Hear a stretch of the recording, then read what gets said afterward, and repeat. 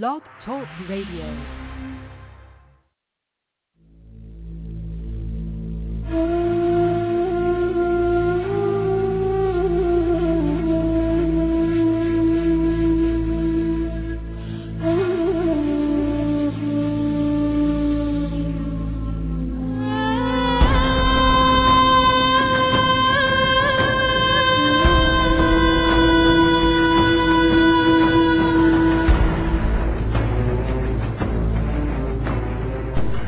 Planet X, Nibiru, megaquakes, nuclear war, martial law, New World Order, FEMA camps, guillotines, aliens, UFOs, fallen angels, Anunnaki. Their Earth will never be the same again. And at that time Michael shall stand up, the great prince who stands watch over the sons of your people. And there shall be a time of trouble, such as never was since there was a nation, even to that time. And at that time your people shall be delivered, everyone who is found written in the book. And many of those who sleep in the dust of the earth shall awake, some to everlasting life, and some to shame and everlasting contempt.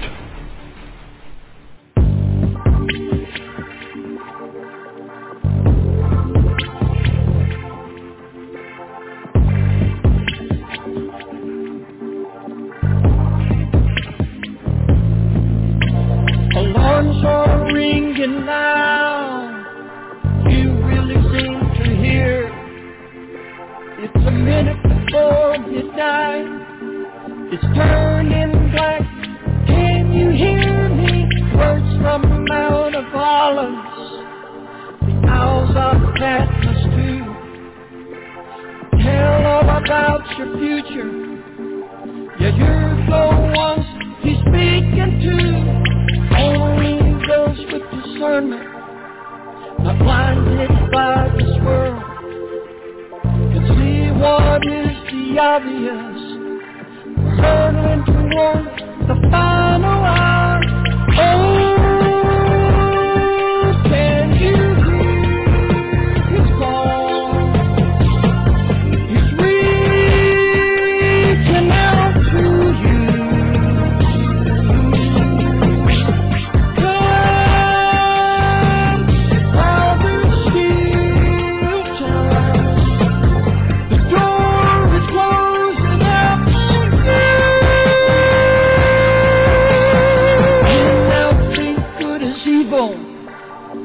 Say that evil is good. Every man does what he thinks is right. In his own eyes, ignore the truth. Leaders talk about nuclear war. It's now just a push away. Judgment is about to fall on man.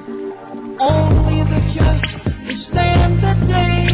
Men led by evil spirits, they come from the other side, lead men to their destructive end.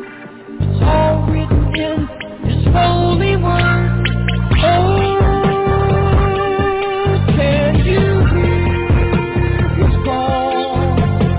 He's reaching out to you.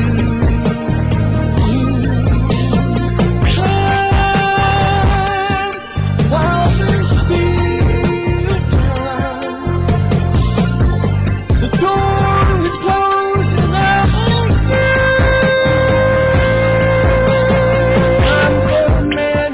its course, 6,000 years have passed. Now judgment comes upon the lost. No time to waste, run to the cross. Drunk on lies of this age, feels too smart to believe. Trade their future for their lust. Blinded by sin, they call you to join them. Wrong into the order that Satan has designed. Men getting ready to sell their soul for a chance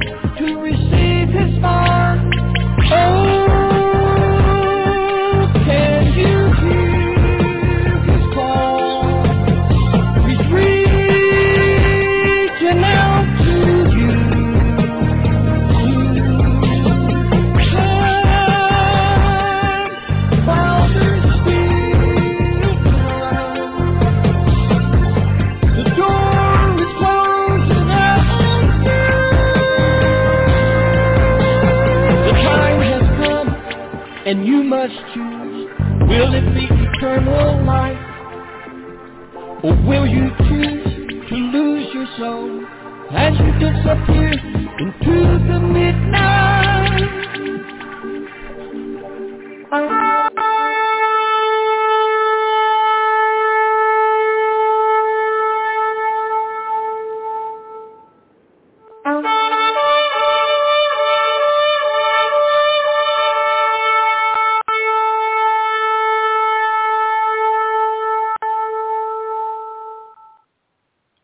Dear Heavenly Father, we thank you, Lord.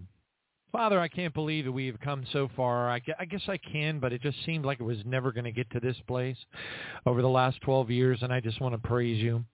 I want to praise you, Jesus, for the times, and many, many, many, many, man, wow, the unbelievable number of times that you have basically analogously held your hand down into the well that I had fallen into throughout my walk over the last 12 years and pulled me up, Father, the times that you've held my hand and straightened out my path, as it says in Proverbs 3:5.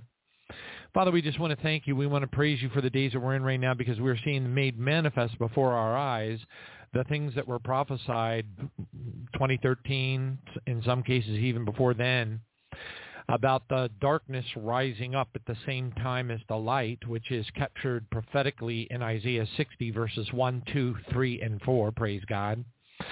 And we're actually seeing these things come to pass right now. And it's one thing to have, kind of like a collection of prophetic words, and you know what it is that you're looking forward to seeing. You have a pretty good idea of what ought to be happening in sort of what sequence it might happen.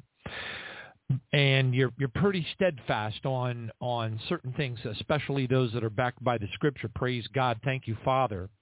But at the same time, and then, of course, along that journey, we're getting pummeled by fiery darts and earthly and spiritual weapons and principalities and powers and spiritual hosts of wickedness and rulers of sickness that need to be cast into the pit. The holy fire of God I call down upon these animals, these creatures from the bowels of Sheol. Hallelujah. Father, we just praise you for bringing us to a place that we can finally see the manifestation of that which we have been talking about fervently, consistently, without fail, for over 12, again, by July, it will be about 12 years. Father, we don't know how long we have to go, but we do praise you for the revivals that are breaking out all over the place, and we pray that you will keep our hearts and our minds away from those who pick on them, because none of us are perfect, and any of us who think that we are perfect are, we're guilty of presumptuous sin, which is a great offense against thee, according to the Scripture. Father, keep our hearts and our minds humble. Help us to recognize that there are going to be folks that are slightly misled, or maybe more than just slightly misled, in the mix, and that there will be many, many Christians, because they are some of the worst accusers of the brethren, out there saying negative and bad things about the revival events, the presence of the Holy Spirit. Whenever a large group of people, Father, and of course you know this because the praise is coming up to your throne, praise you, Jesus. And whenever there's a large group of people that are together that are lifting you up in praise, Father, that the power that emanates from that is just, words simply cannot capture it.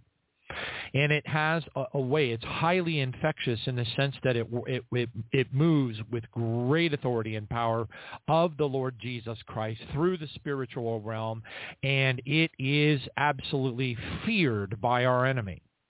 Nothing is more powerful than a group of the body of Christ, especially a large group of the body of Christ that has no agenda. They're not, praying for a specific individual to come and save them here on the earth. I won't go into details, but Father, you know what I'm talking about. I think a lot of those out there know. And Father, when these were all things that were prophesied. The idea that the raising up of the remnant bride at the very end of times would happen in concert and in parallel with the increase of the darkness that we see happening all around us. This is the first series of manifestations of the Holy Spirit in large groups, and we praise you for that, Father, because that is a sign like no other sign. Oh, boy, is it like a sign like no other sign. It is the sign. And we praise you for that, and we just ask you, Father, in the name of Jesus, that we can be humble, contrite in our hearts, and give you glory and join in that energy, join in that power, join in that which will rise up and just put up hurting on the devil's darkness up until the point of our departure. We were commissioned for a time such as this. This is the day that we are to rise up, whether whether we're alone in our bedrooms with our hands raised up into the air, just worshiping you and praising you, because that energy, that power of the Lord Jesus Christ will join together in one massive praise-filled, walls of Jericho falling event that is going to shake the world and bring more people to the salvation and the grace and the awesomeness and the eternity that has been promised us through the blood of our Lord Jesus. Even in the midst of while so many are falling and so many are confused, but yet what we have been blessed by, the things that we see that are happening across the world, these blessings are blessings that will have an effect on other people that are being, Tucker Carlson, for goodness sakes, is actually putting on Fox News. Praise you, Jesus. And the word is spreading, and it is fabulous. We thank you, Jesus, for that, but also we recognize indeed that the darkness is also rising as quickly as, and I do believe the impact of the bride of Jesus Christ, the impact of the praise of and the power associated with the praise through the Holy Spirit rising up is going to be dramatic, just absolutely dramatic. And I just give you all the praise and glory, Father, because this is the day that the Lord had made. You have made this day. We have been waiting for this day. We have been watching the darkness rise. We have been reporting on the rise of the darkness. It's sickening, and most of us are nauseated by it. And now, for the first time, hallelujah, for the first time in over 12 years, hallelujah, if I go all the way back to 2009 when I set up the web server, praise you, Jesus, we are seeing the manifestation of that which was prophesied that was going to be the rising up of the bride, that aligns with the Tommy Hicks vision that is captured in the beginning of the book, How to Heal the Sick by Charles and Francis Hunter, and is still available out on the internet. Thank you, Jesus, about how the bride rises up. Oh, it's just so glorious. Thank you, Jesus. Thank you, Father. We praise your holy name. Thank you, Lord. Thank you, Lord, for helping us to be able to reveal the works of the devil, and also keeping people on the edge of their seat and being very keenly aware of the threat that will be launched and is being launched against many of us. Help us, Father God, to be aware and highly sensitive, not mean, not nasty, not snarky, but sensitive to the fact that our families will be used against us. It's happening to many people. It's happening to me now. It's happening to other people I'm talking to. And these are just manifestations, demonic manifestations that are being levied against us as a weapon to throw us off of our Holy Spirit-filled game for a time such as this. The time is now, and we praise you for that, Father. Thank you for bringing us to a place finally, after all of these years, where we're able to see that manifestation begin. We don't know how long we're going to be here. We don't know how long this is going to be drug out, but we praise you, Father, for helping us to be able to see it. And we also pray, please, in the name of Jesus, that you will awaken those who have been tricked by the Seven Mountains Mandate nonsense, which is a heresy from the pits of hell. Father, in Jesus' name, that they will see and be cognizant, continuously cognizant of the fact that the darkness is rising up at the same rate of speed as the glory of Jesus Christ is rising up. Once they come to that grips with that, they will know that the rise of the Antichrist is imminent, and there will be an untold number of multitudes that will join in the glory of the Lord Jesus Christ. And we are coming to the day that we will be able to stand before you and praise you at the wedding supper. And we thank you. And we thank you for this time, Father. We thank you for all of your help. We pray that you will continue to help us, make us stronger in our and more resolved, more resolute in our desire to serve you. Adjust the happenstances, the circumstances, the various dynamics in each of our lives in a way. Put us where you need to put us in such a way, Father, that we can stand firm. We can gently and kindly and lovingly push away the drama that the devil's throwing at us, and we can stay steadfast with our hearts and minds focused on you and immersed in the presence of the Holy Holy Spirit as the power rises across the earth. And to him, our Lord Jesus, who is able to keep us from stumbling and present us someday before the presence of your glory, Father God, in that throne room with exceeding joy, faultless. Hallelujah. And to you, Father God, our Savior, who alone is wise, be glory, majesty, dominion, and power, both now and forever. Amen.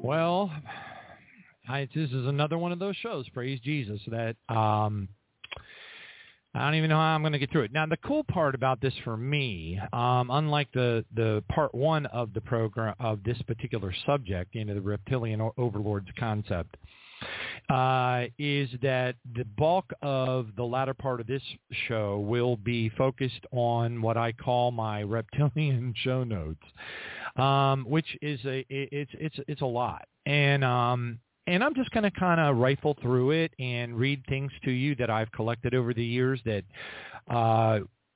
further paint out the dynamic from different people's viewpoints, from that, but also rung true with my research over the years and supernatural confirmations that I've received from the Lord over the years, which I can't possibly put in a single show. I can't possibly capture all of them, and I can't remember all of them, quite honestly. Now, the Lord might bring back to my recollection, which he does often, things that, are relevant, even while I'm talking about them. But it's just, it's such a vast subject. Now, simply put, once you understand that we're dealing with a cosmology that is far, it's so distanced from anything that anyone on the earth, you hear people finally coming to the place right now, even scientists and theoretical astrophysicists are stepping forth, and they're coming forward and they're making more bold statements. Now they of course they always want to be really careful because they don't want to lose their certifications, and get in trouble. But about the fact that there's got to be a innumerable number of civilizations and life forms and such like that. There's trillions of them. And it really is overwhelming for someone who just wants to look at the space telescope and suggest that there might be a little bit out there. But when you realize that it's part of your climbing up the ladder of wisdom that God would give you over time. The problem is that a lot of us have limits, and I'm not saying, I understand that. I get it. it's been a journey for me.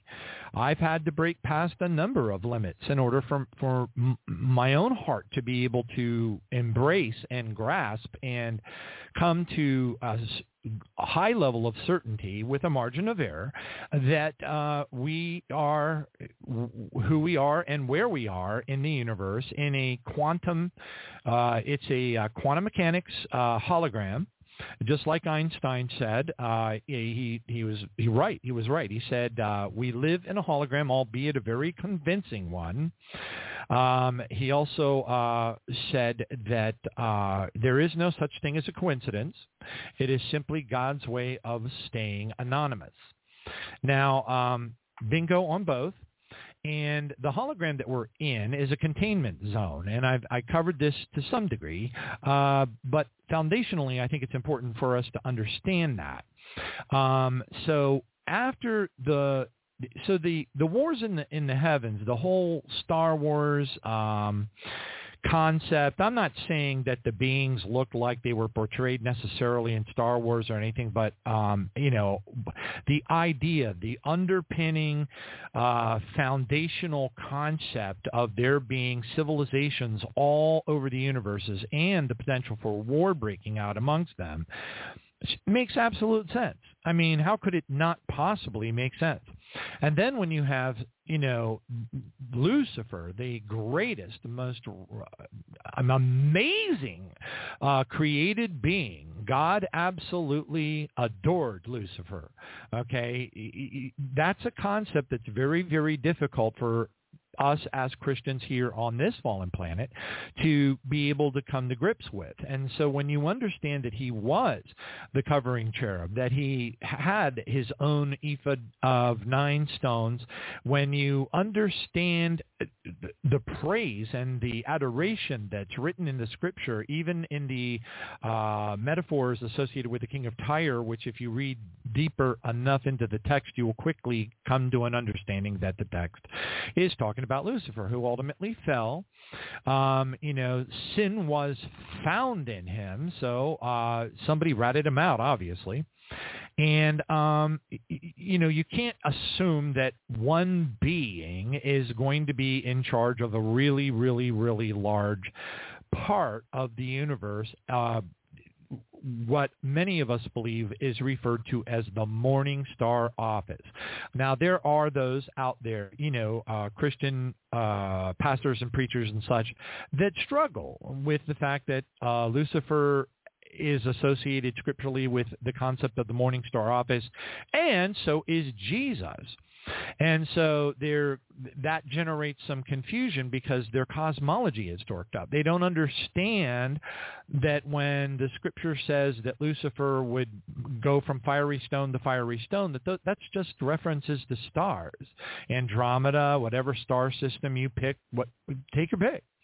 Okay, and so when you understand that ruling and reigning with Jesus Christ is essentially ruling and reigning and keeping peace and harmony, holiness, righteousness across all of creation, and that not all of the civilizations that are out there are part of the sons of God. In order to be a son of God, you have to be directly created by the heavenly office of God for the purpose of serving our Heavenly Father. But not all beings and civilizations are sons of God. Okay, and see, that also can cause people to have confusion. Another dynamic that comes into the confusion issue is the term angel. The term angel is no different than saying I am a Marine or I am a sailor, okay? The term angel simply means messenger class of being. Okay, in other words, you are on any one of thousands of different possible assignments that have been given to you by the heavenly office of God. Remember, you got 4 and 20 elders, and that's the tip of the iceberg. How many scriptures? My goodness, Zechariah chapter 3, verses 1 through 7. My gosh, there's so many of them. 1 Kings 22:19 with Micaiah and all of this spirit beings talking amongst one another. What are we going to do about, King Ahab, and how are we going to make sure that he falls at Ramoth Gilead? And you see these references in the scripture that there's this innumerable company of, and don't even get me going on Hebrews 12 verses 22, and it just goes on and on and on, an innumerable company of angels, and then our Heavenly Father being referred to in the scripture as Yahweh El, God of gods. In Hebrews 12:22, it talks about him being the God of all. You've got the testimony of Odin Hetrick, where he was sitting multiple times with Jesus in these beautiful rooms that were in various mansions, and they would be eating hors d'oeuvres and stuff, and there would be music playing in the background, and he would say there were these little beings. That's what he would say. He would say there were these little, he didn't know what else to call them. He had no idea. He didn't call them giraffes. He didn't call them rhinoceroses. He had never seen anything like it before. And he said that there were these little beings in the corner of the room playing beautiful music. And there's so much more. I mean, the amount of information that the Lord has blessed me with over these years, and also the fact that he told me very clearly that I was to have a very noteworthy focus on the alien dynamic, okay, the cosmology of the universe, and how awesome this appointment is for all of us. I can't put it into words. I mean, I really can't do it justice. I can't, and I don't think anybody can. I really don't. What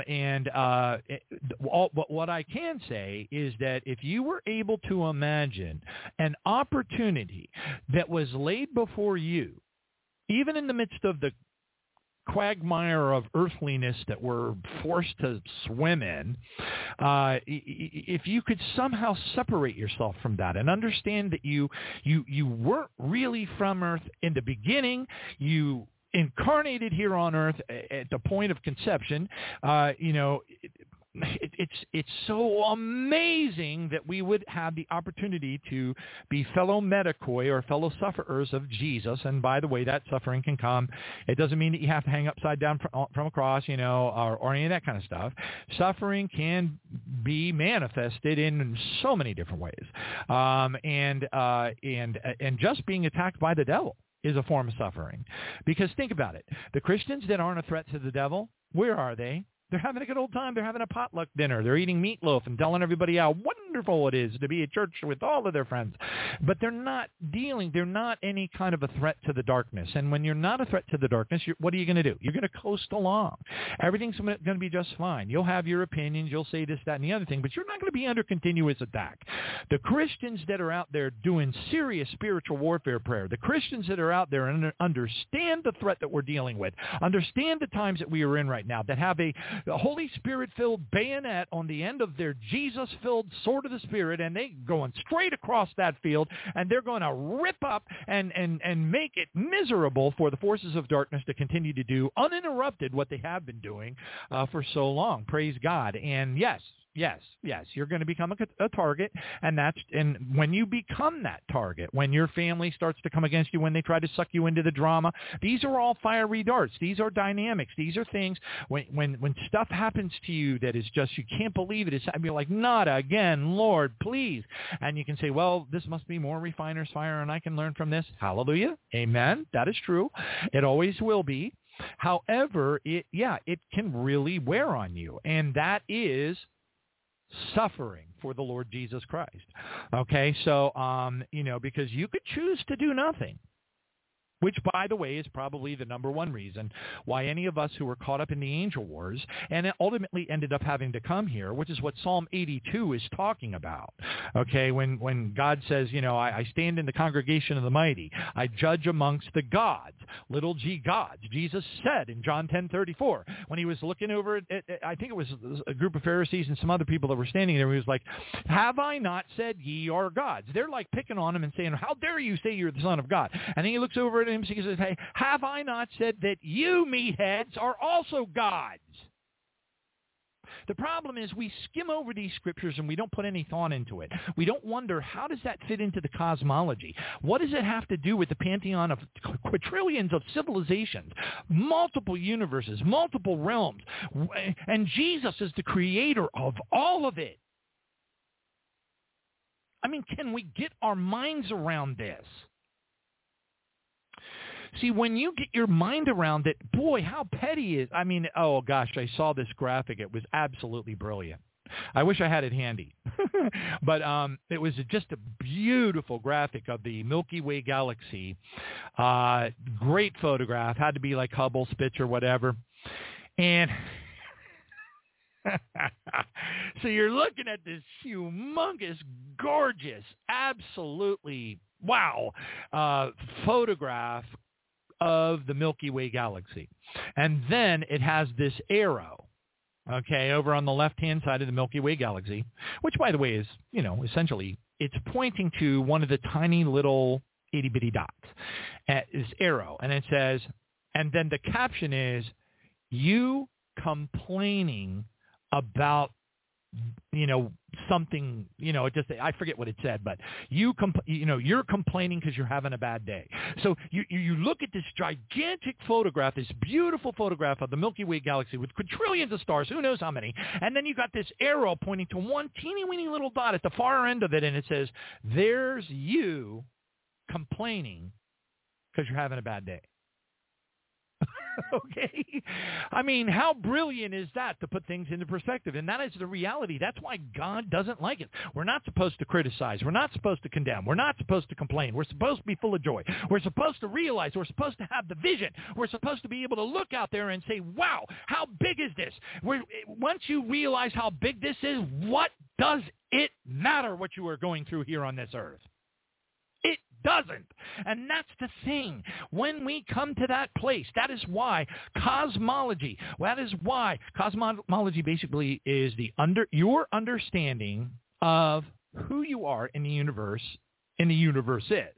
Okay, now we'll just stay focused on our universe because that's big enough alone to be able to just completely bury us in awesomeness. Okay?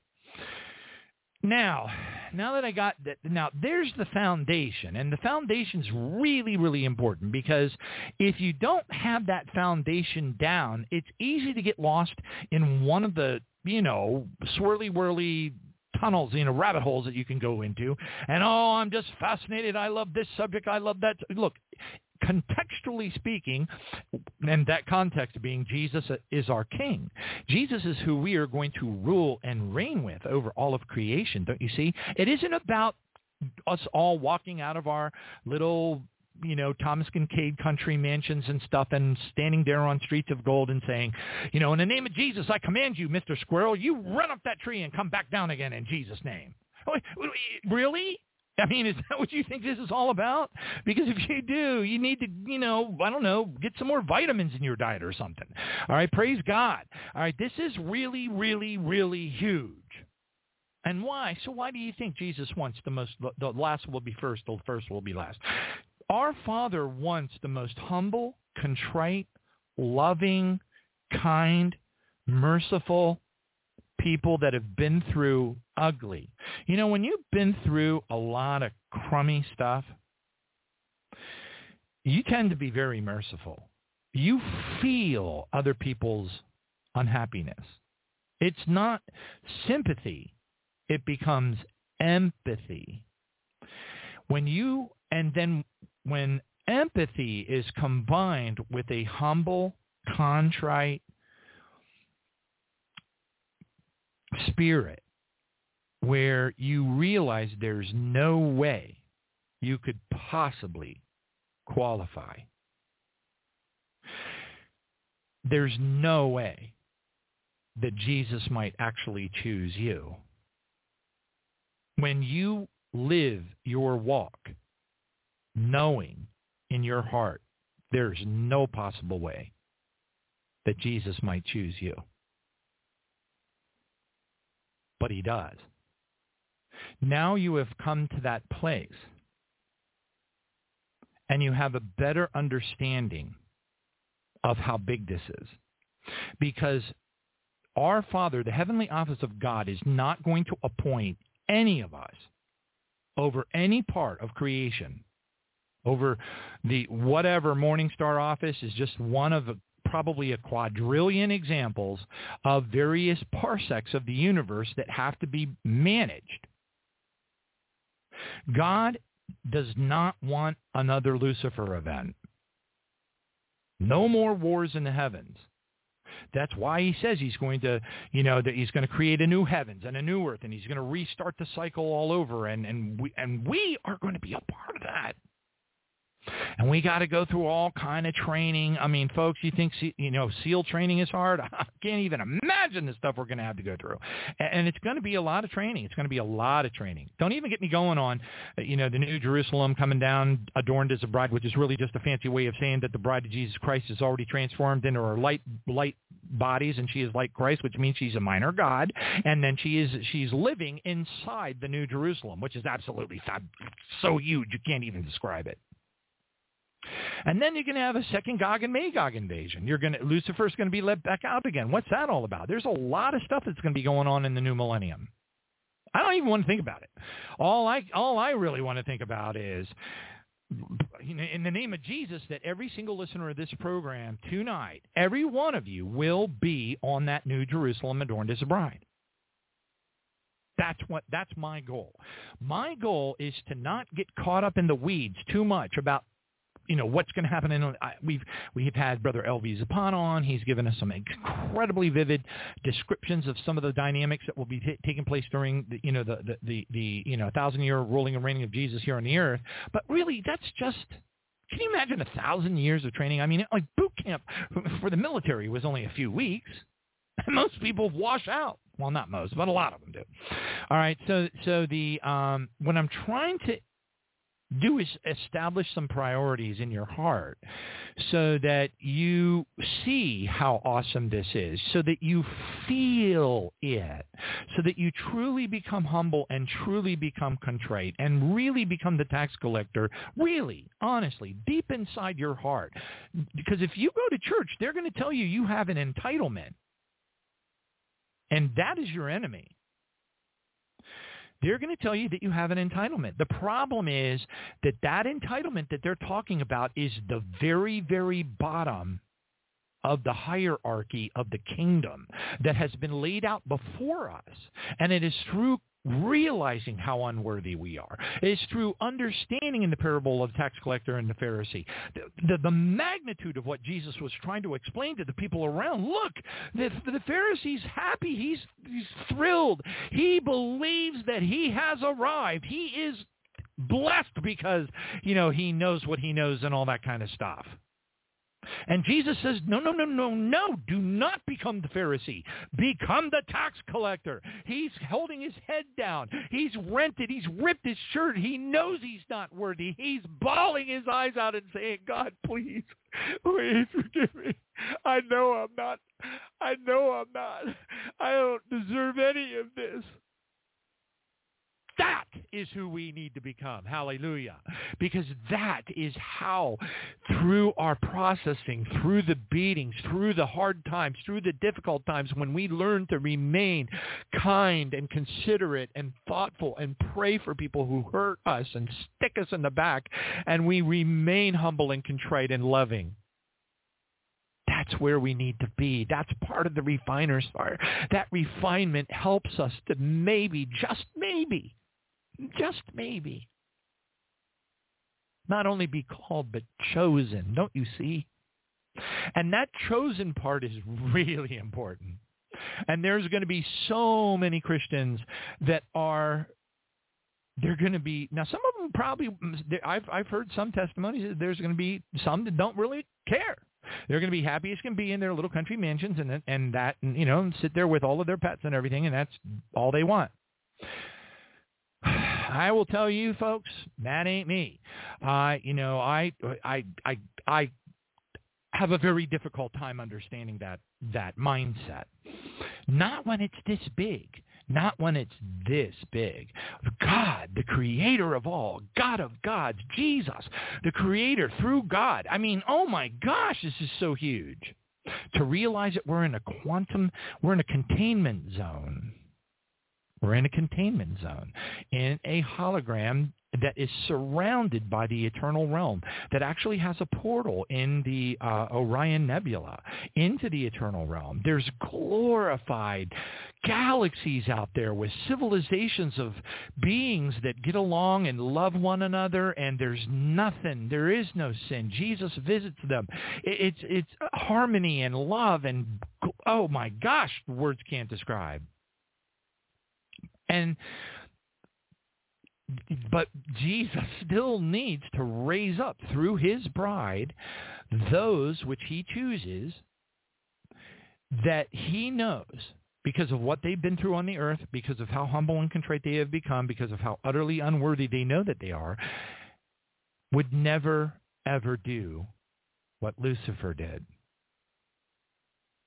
Never, ever do what Lucifer did.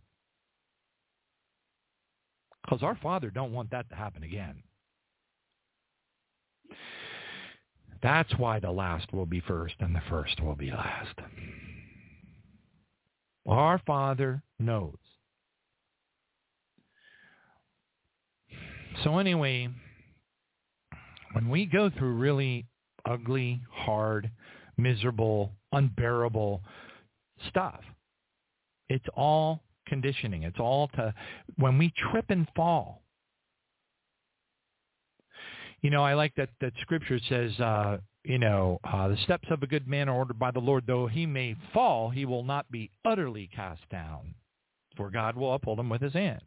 All right? That, and it's a summarization. I'm not trying to do a direct quote in this case, but it doesn't matter. The point is, we stumble, we fall, we make mistakes, that we're imperfect, but our Father is so merciful, and we have that opportunity. But if we don't become love, if we fail to fall in love with our Father and to fall in love with our Lord Jesus now, then, maybe you just don't have the aspirations that I have. I hope that you do. It's the opportunity of all of eternity. And I'm going to give it my best shot. And the Lord has brought me a long way. I've been through some really bad stuff. It's a miracle that I am not an outcast. It's a miracle that I am not hunting for a hobo sandwich and outside of a Subway. I'm telling you, folks, it's a miracle. My life is a miracle. The whole doggone thing. And I have not arrived.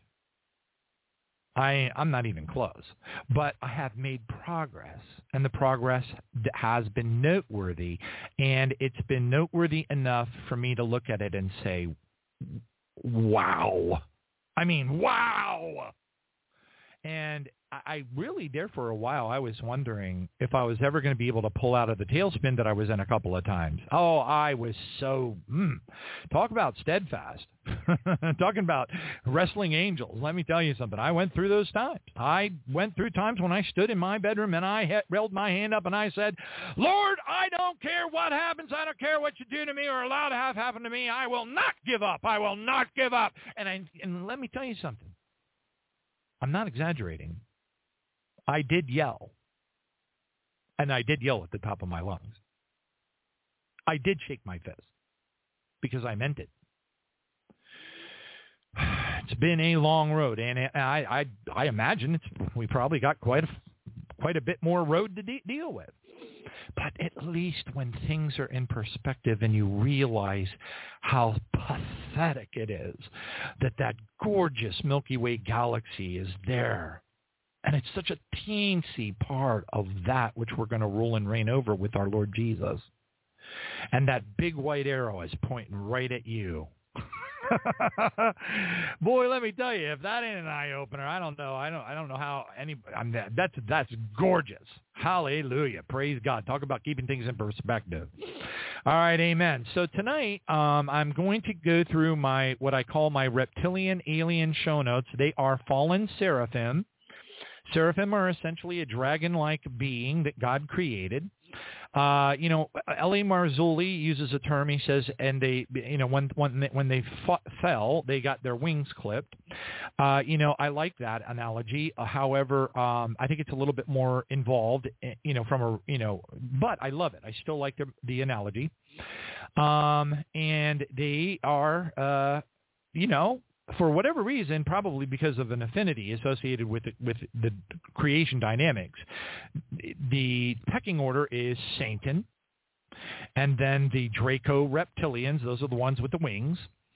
Okay, and then beneath them are the other reptilians, but those are of many different kinds. I mean, they got the Nagas, the lizard creatures that are underneath the Mormon Tabernacle Choir, or the Mormon Tabernacle in Utah. They've got the labyrinthine underground, civilizations underneath Los Angeles that have made the news. Of course, all that stuff's buried now. You've got the creatures that were part of the Los 33 Minor event. I forget what day that was or what year that was, but it was a while back. And NASA had, brought in all of their, fallen angel equipment. And you might say, well, what do you mean fallen angel equipment? Well, the Black Ops military actually refers to these beings as fallen angels. They're smarter about the whole thing than Christians are. It's amazing. But anyway, so the National Aeronautics and Space Authority or whatever, administration went down, cordoned off the area, put up. It was just like a scene out of Close Encounters of the Third Kind, and they cordoned it off and controlled the whole deal because those miners were running for their lives because they were being eaten. They were being eaten alive, and there was blood splattered everywhere. These things are carnivorous, and they do eat people, and they do much worse. Some of the stuff I'm going to leave out because I just don't want to think about it no more. They do really bad things. Horrible, horrible things. Let's just say they do things that LGBT, LMNOP people think are normal, but they do them to victims. Oh, before they eat them. Okay. Yes, and children are included. Sorry, but that's as far as I'm going with it. No more. All right. They are filthy, stinking, evil. And then you've got the Greys. And people talk about the Greys are some kind of robotic, biological thing or whatever. And I'm like, I don't know what they are. I don't care. They stink. They're horrible. They've got many different versions of them. There's tall ones. There's 4-foot ones. There's they're so flapping evil, man.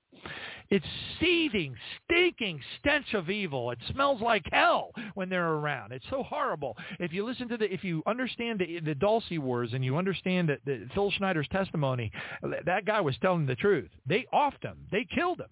Of course, any one of these folks that just, tells it like it is for too long, eventually they're going to get killed. That's just what happens. All right. So anyway, on that note, that primes the pump, as it were, for the listeners. It is a subject that is vast. You can call them watchers, which is a favorite term for people to call them. And that I'm not saying that is an inaccurate term. However, a more accurate term would be they are fallen, cursed, strange flesh, twice dead, thank you, Book of Jude, watchers. And there are holy watchers that are not cursed. So this notion that so many people have that the very term watcher, it infers fallen being, is inaccurate. That is an inaccurate characterization of the word watcher. Yes, there are fallen cursed watchers, but there are holy ones too. That's why it says in Daniel, I had a vision. I saw a watcher, a holy one, coming down from the heavens, etc. All right? Okay. So anyway, now that I have all that out of the way and I've primed the pump, as it were, I'm just going to go through the notes that I had there, and because there's just so much really cool stuff, and it's going to really get you thinking, I think. And I like to think. I think a lot of us do like to think. Let me tell you. If you're a walking kumquat, if you have like the aptitude of a cucumber, I'm not saying anything bad about you. God loves us all. Hallelujah. But this topic ain't for you. But if you're one who is fascinated, and I hold up, I am just some schmuck. I don't even know what that word means, actually. But I'm unworthy. I'm as unworthy as you can possibly be. Okay? But for whatever weird reason, God gave me a calling. And this program in the, come July, 12 years that it's been around has, we've had some people on the show. Yes, sometimes we talk about current events. Absolutely we do. And we have for years and years and years. But we have also tackled some of the most extremely difficult, highly controversial concepts that are so, like, I can't even think of an analogy to describe how far above the rest of wherever everybody else is hanging out. Oh, aliens are demons and they all come from giants. And I'm like, no. As soon as you start to make things small, like it fits into a little thimble and stuff, then you don't get God. Okay? It's huge. But I also know as a fact that I have a margin of error. Everybody has a margin of error. We all see through the mirror dimly. Okay? I don't even know if Jesus is going to throw me any Andes candies at the marriage supper if I even make it to it. I hope I do. All right? But it is a very, very exciting time to be alive right now. Now, I look, I know I got some stuff. I got to, we all got, some of us have to go to work. Some of us are dealing with other stuff, and we're dreading waking up tomorrow. I get it. Just remember the Milky Way galaxy and that big white star pointing to you when you get up tomorrow and go, oh, crumb. I can't believe I got a blankety blank. Well, just remember that Milky Way galaxy and that big flashing white star pointing at you, grumbling. Because Psalm 78:41 says, again and again they tempted God and limited the Holy One of Israel. Wow. Because they were grumbling and mumbling and, the manna wasn't good enough. They wanted chicken dinners. They wanted this. They wanted that. And God was like, really,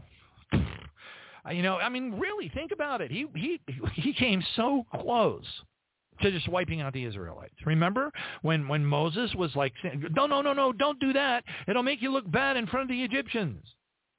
Okay? We got to understand. Don't be grumbling. Don't be mumbling. Don't be mad. Don't be sad. We got to learn to teach ourselves to praise.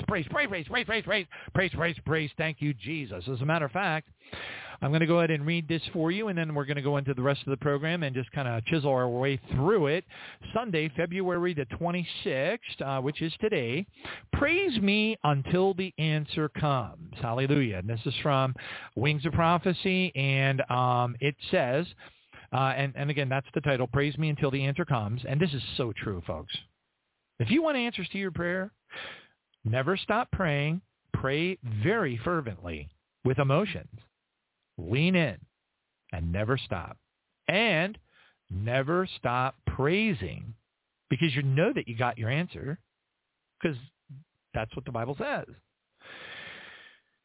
And this is what this prophecy says. My children, I have accelerated the time you come home to me.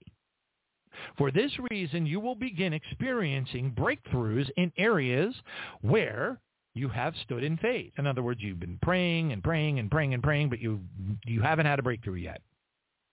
It says you're going to start seeing these breakthroughs.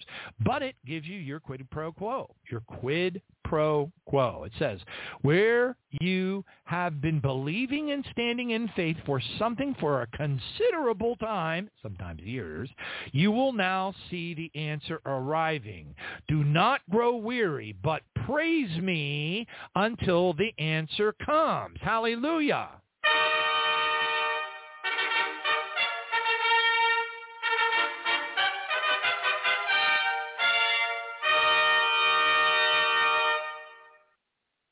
All right, praise God. Kids, are you ready for a couple jokes? All right, you kids. Okay, ready? Let me see here. Kids, I'm reading a book about anti-gravity. Hey, this kind of fits into the cosmology deal. I like it. I'm reading a book about anti-gravity, kids. And it's impossible to put down. It's very Einsteinian of me, isn't it? Oh, okay. All right. Although I don't really believe in gravity. I still think it's electromagnetic. But anyway, praise God. Thank you. Plasma universe. That's what I'm, all that stuff. Hyperdimensional torsion fields, all that kind of thing. Okay, kids. The machine to coin factory just suddenly stopped working with no explanation. It doesn't make any sense. The machine doesn't make any sense. You know what I'm saying? Did you want? Okay. All right. You're working with me. You're on target. Right on. Hallelujah. Kids, England doesn't have a kidney bank, but it does have a Liverpool. Come on, kids. That's kind of funny, don't you think? Come on. Give me... What? Oh, I get it. Hey, Spanky, let me see what you wrote on that. Hold it up. Come on, man. All right. Oh. Yeah, I get it. They don't like liver. Well, that's just too bad. Okay, whatever. All right, well, I'll try one more. Kids, why did the man get fired from the calendar factory? He took a day off. You don't want to do that when you work at a calendar factory. Come on, kids. Spanky, I think you're stirring up stuff over there. Ice cream for everybody. Ice cream for everybody. All right. Thank you, Jesus. All right, and on that note, let's go ahead and head into the headlines. And boy, there's a lot of this stuff, so I got to mow through this, and then we got to go through those reptilian alien show notes. Dun, dun, dun, All right, let's head into the news. Ladies and gentlemen, may I have your attention, please? It's not normal. It's just wrong. Wrong. It's not normal. This is disturbing. Game over.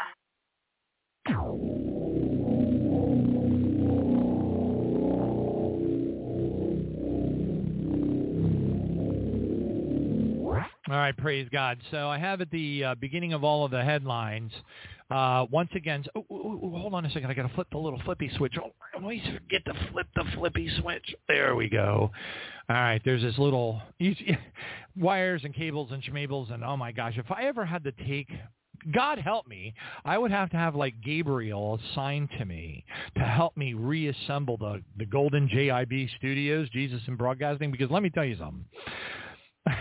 Cables and schmables and wires and gidgies and gadgets and loops and switches and I don't know if I'd ever be able to get it back together. It would take me. The program would probably be down for 2 months while I was trying to figure out how to rewire it. All right, praise God, thank you, Jesus, hallelujah. So the first one I want to play for you, I don't know how much of it I'm going to play, is groundbreaking testimony that, according to these folks, changes everything. According to this report, Florida, a particular Florida county, which I happen to be very familiar with for multiple reasons, returns CDC funds after confirming that the vaccination is actually a bioweapon. Wow. So let's take a quick listen to this. Hold on a second. There we go. Welcome back. So this is big news, huge news. Karen Kingston just made an appearance before the county commissioners of Collier County, Florida. That's where Naples is.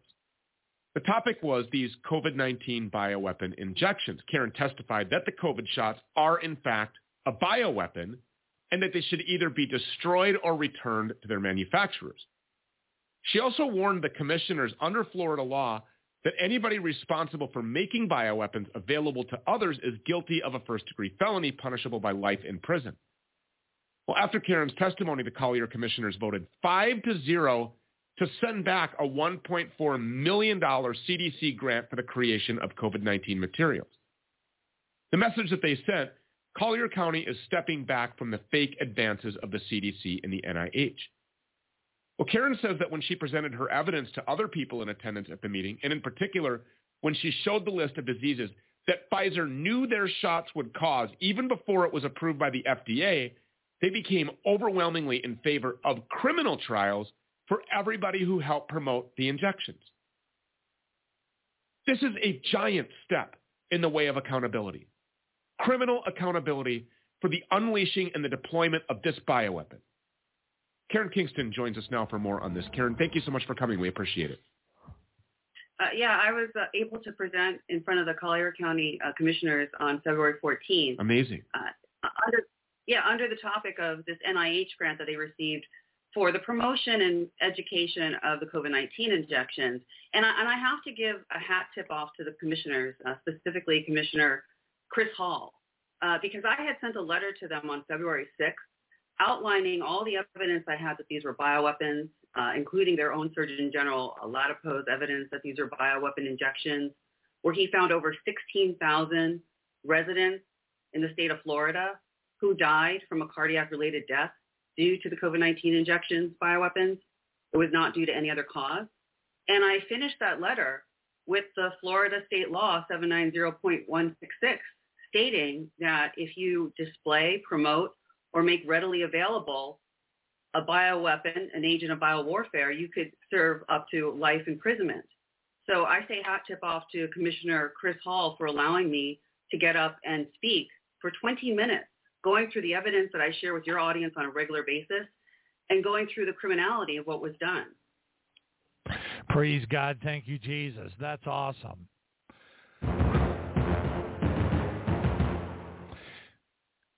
Doesn't it, though, imply that the forces, the global satanic crime syndicate, might, accelerate things? And why is it there's always this duplicitous dynamic whereby the evidence is overwhelming? It's spreading throughout the lawmakers in various states. There's resolutions that are coming out of houses of representatives in various states. And it's getting more press than it's ever gotten before. But yet you still have this humongous percentage of the population that is sitting there going, I wonder when I can go and get my booster shot again because I'm feeling a little nauseous. So, I mean, it's very difficult, really, to kind of get your arm around how much of this information has become, right in people's faces, in front of lawmakers, in front of, county commissioners and entire houses of representatives, and resolutions are being made, but yet we're still seeing them get away with pushing these things down on our kids and our schools and everything else. This is to this woman's point, to this, to Stuart Peters' point. This is Nuremberg trial stuff. But anyway, we all know that. And isn't it neat that we were this program was calling it a bioweapon the very, very, the moment, I still have the audio bite on tribulation-now.org of the scientist that came forward, one of the first ones in the university, I think it was University of Pennsylvania, but he was stationed in Pennsylvania, and he had come forward and said that it was going to dork up the immune system of people, and we were going to see the emergence of all kinds of horrible diseases, which, by the way, there's another report coming up that is kind of a bummer. But anyway, so it's far, far worse than, of course, all of us wish that there would be justice, but looking at where we are in the end times and how much is moving forward and at light speed or faster than light speed, it's happening so fast, it really looks like God is going to have to handle all of the justice associated with these things. And that you don't want to, that's going to be bad for them. All right, praise God. Thank you, Jesus. The next one I want to bring out is more and more information is surfacing regarding what we already know and have talked about in great detail on this program about the biolabs, the many, over 30, in the Ukraine. And we all know that Hunter Biden was being, he was like managing them.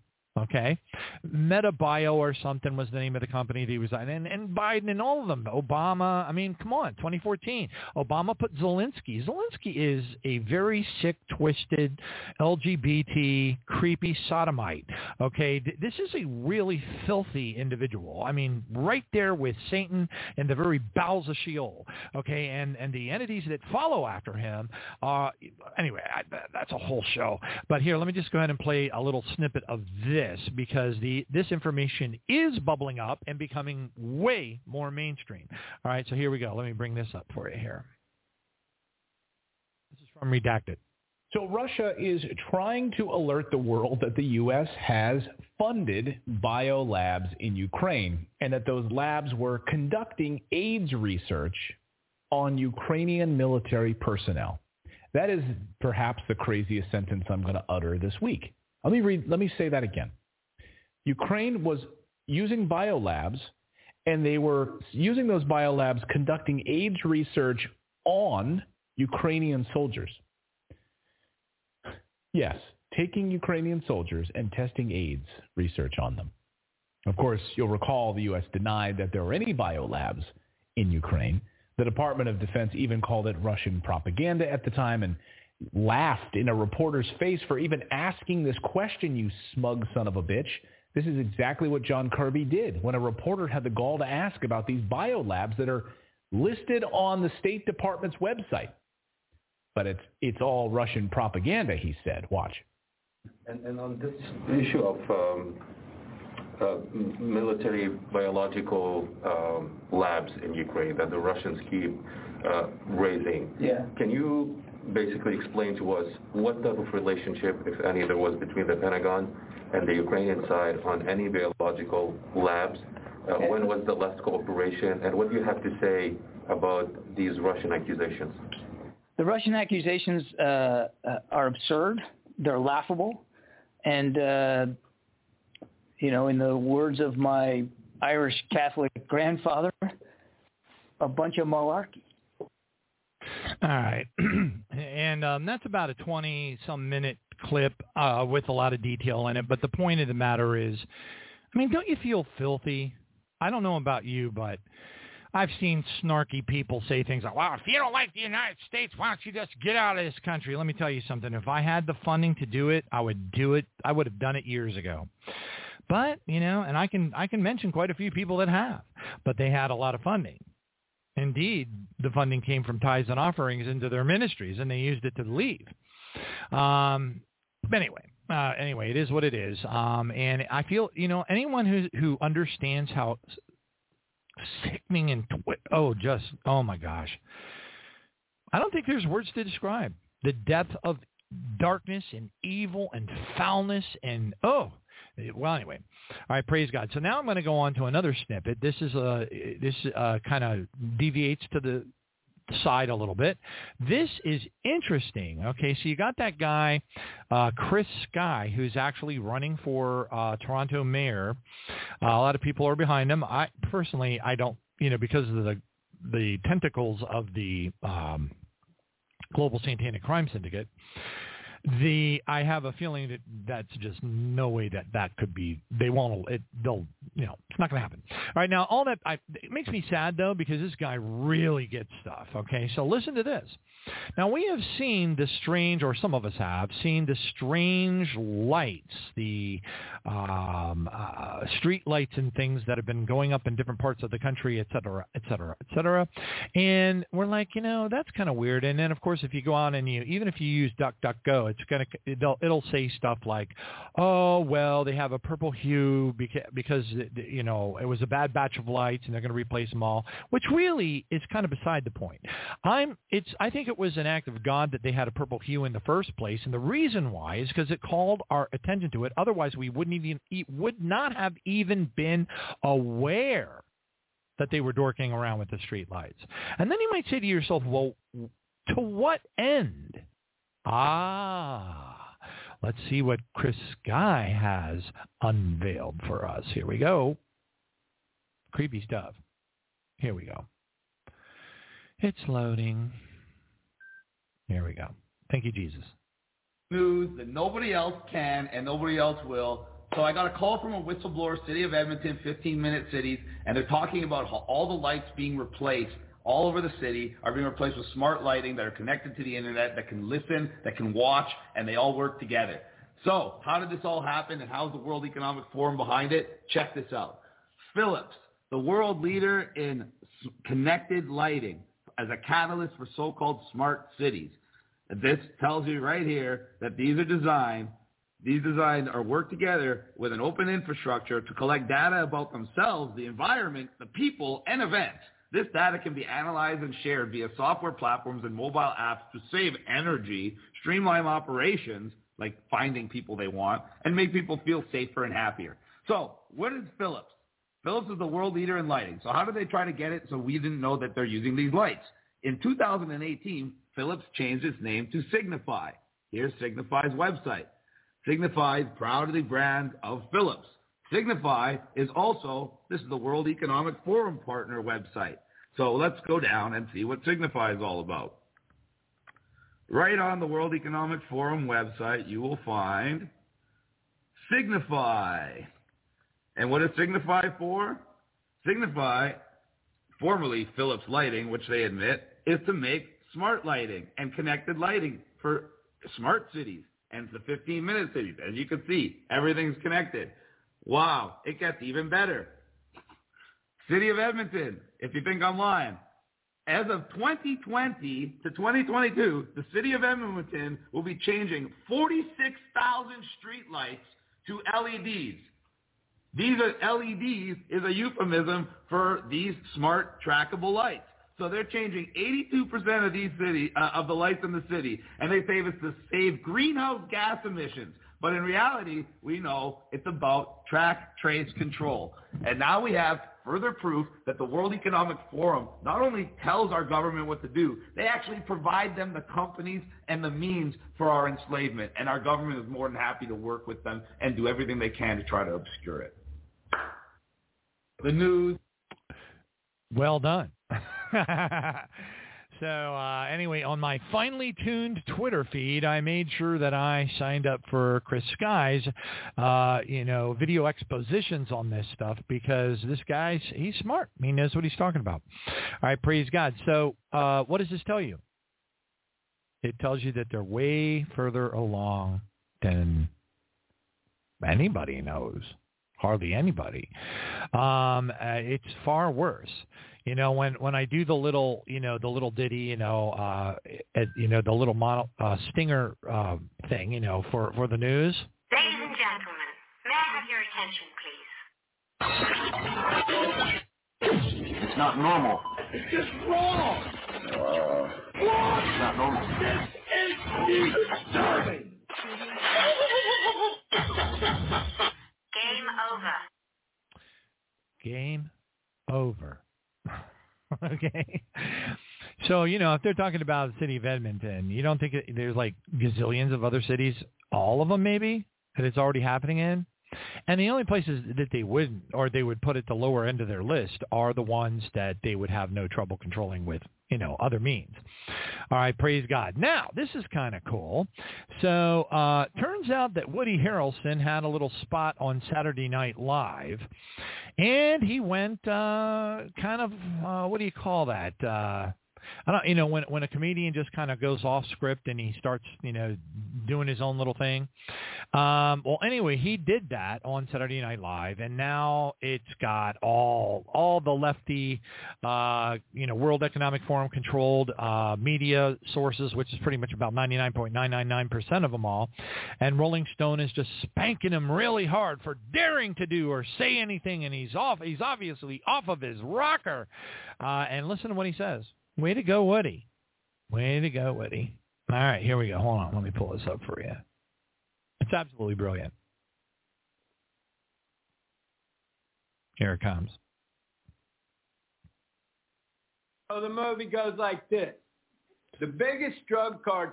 Okay, now hold on a second. So just so you get the gist of what he's talking about, I'm going to start it again. Let me double check okay, got my volume up. Let me bring my volume up over here. Like I said, I got a lot of gadgets and gadgets, and it's really, okay. Now, what he's talking about, the premise is that he was given a script for a movie, okay? And he was, he was to look at the script and decide whether or not he wanted to accept, a role in that movie. That's what he's talking about. All right, now here we go. Hey, so the movie goes like this. The biggest drug cartels in the world get together and buy up all the media and all the politicians and force all the people in the world to stay locked in their homes, and people can only come out if they take the cartel's drugs and keep taking them over and over. I threw the script away. I mean, who is going to believe that crazy idea? Hey, so the movie goes like this. The biggest drug cartel. Who is going to believe that crazy idea? You just got to love it. That was really well done. All right, the next one here is Tucker Carlson interviewing a person by the name of Jimmy Dore, it looks like. Hopefully I got his name right. And it's high speed, and Tucker's got that classic Tucker Carlson, you got to be kidding me look on his face. You know, the one that's like pasted on his face the whole time the person is talking. Okay, so I'm just trying to give you the visual here. And here it goes. You're going to hear the person talking about what's really going on over in Ukraine, Russia, et cetera, et cetera. Okay, here we go. So let me bring this up. Thank you, Jesus. Wait for it to come up. No. All right, here we go. And it's almost ready. Here we go. A tiny cabal of people have control of our government, and they're using it to do war for economic profit. You know, the difference between our mafia state now, back then, the mafia helped defeat the Nazis back then. Now we're actually arming Nazis. You know, and isn't it just like America to ignore the Nazis that are suffering here at home trying to buy eggs while we fund Nazis in other countries? It's unbelievable what's happening. This is really about World War III. And why aren't they investigating it? No, they won't even ask them a question. You know, Cy Hirsch's article came out detailing how they all blew up the Nord Stream pipeline. And the American press won't even ask the people he named in that article a question about it. They won't ask Victoria Nuland. They won't ask Jess Sullivan. They won't ask Anthony Blinken. In fact, those people won't even give a statement about it. You know who will talk about it? Kirby, the press secretary at the White House. Because I'm sure the people who did the investigations have a pipeline right to Kirby, but not to Anthony Blinken, not to Sullivan, not to Victoria Nuland. By the way, these are the same people who lied us into the Iraq war, lied to us about Libya, lied to us about Syria, dropped so many bombs in Syria they ran out of bombs. They're doing the same thing. America is the world's terrorist. We have 400 military bases surrounding China. We provoked this by people don't know that the CIA got in bed with the right-wing Nazis in Ukraine to overthrow the democratically elected government of Ukraine in 2014. We had a peace deal. It was called the Minsk Accord, and then they violated. Who violated it? Ukraine kept shelling the Donbass, which are the Russian speakers in the eastern part of the Ukraine, and that's why Putin had to be provoked to invade to protect those people. Nobody will tell you that. Everybody who talks about every other news station, by the way, you're the only one doing this, and I applaud you for letting people come out and tell the truth about what's actually happening in Ukraine. Other stations, when I watch, what they do is they start the history of Ukraine from Putin's invasion. They never tell you that we overthrew their democratically elected government in 2014. They never tell you that they didn't stop shelling the people in the Donbass. They never abided by the Minsk Accord. They don't tell you that the former German prime minister said that the reason why they did the Minsk Accords in the first place was so that Ukraine could build up their military to get ready for this war that they're provoking. There you have it. Well said. And said very quickly and very accurately. All right, praise God. Next one up is spike protein found in new stage 4 cancers. This is very troubling, but it's happening. If it isn't bad enough what's happening, this just adds horrific insult to injury. All right, listen to this. Oh, hold on. Bringing it up. All right. Okay. Out of Idaho. Check him out. He's always in trouble with the big machine. They are always trying to discredit him.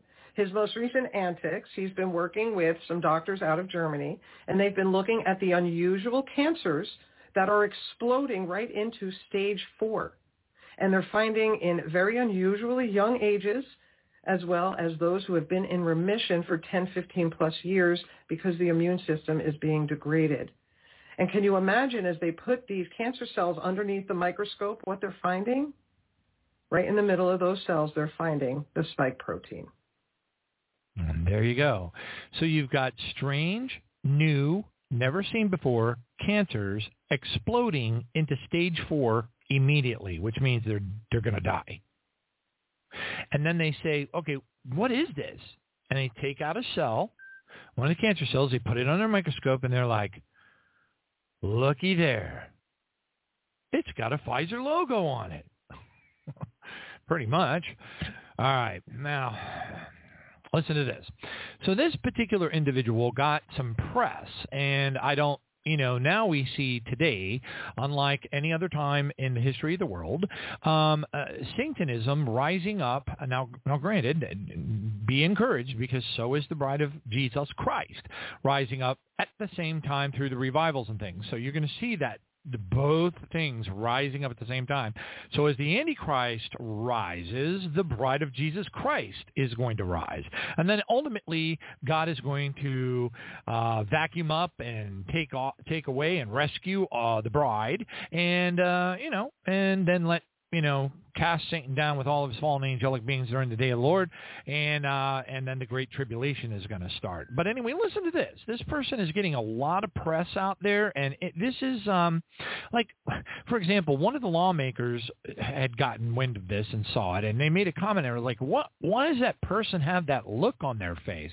And I couldn't resist, so I went in and I just answered him, and I said, it's demon possession. But of course, a lot of these people that, I'm leaving comments don't really believe in demons. So, but it is what it is. All right. Now, I'm going to play this for you. This is sickening, but it's important that we are aware that this stuff is getting mainstream attention, and it is being heard on a global level.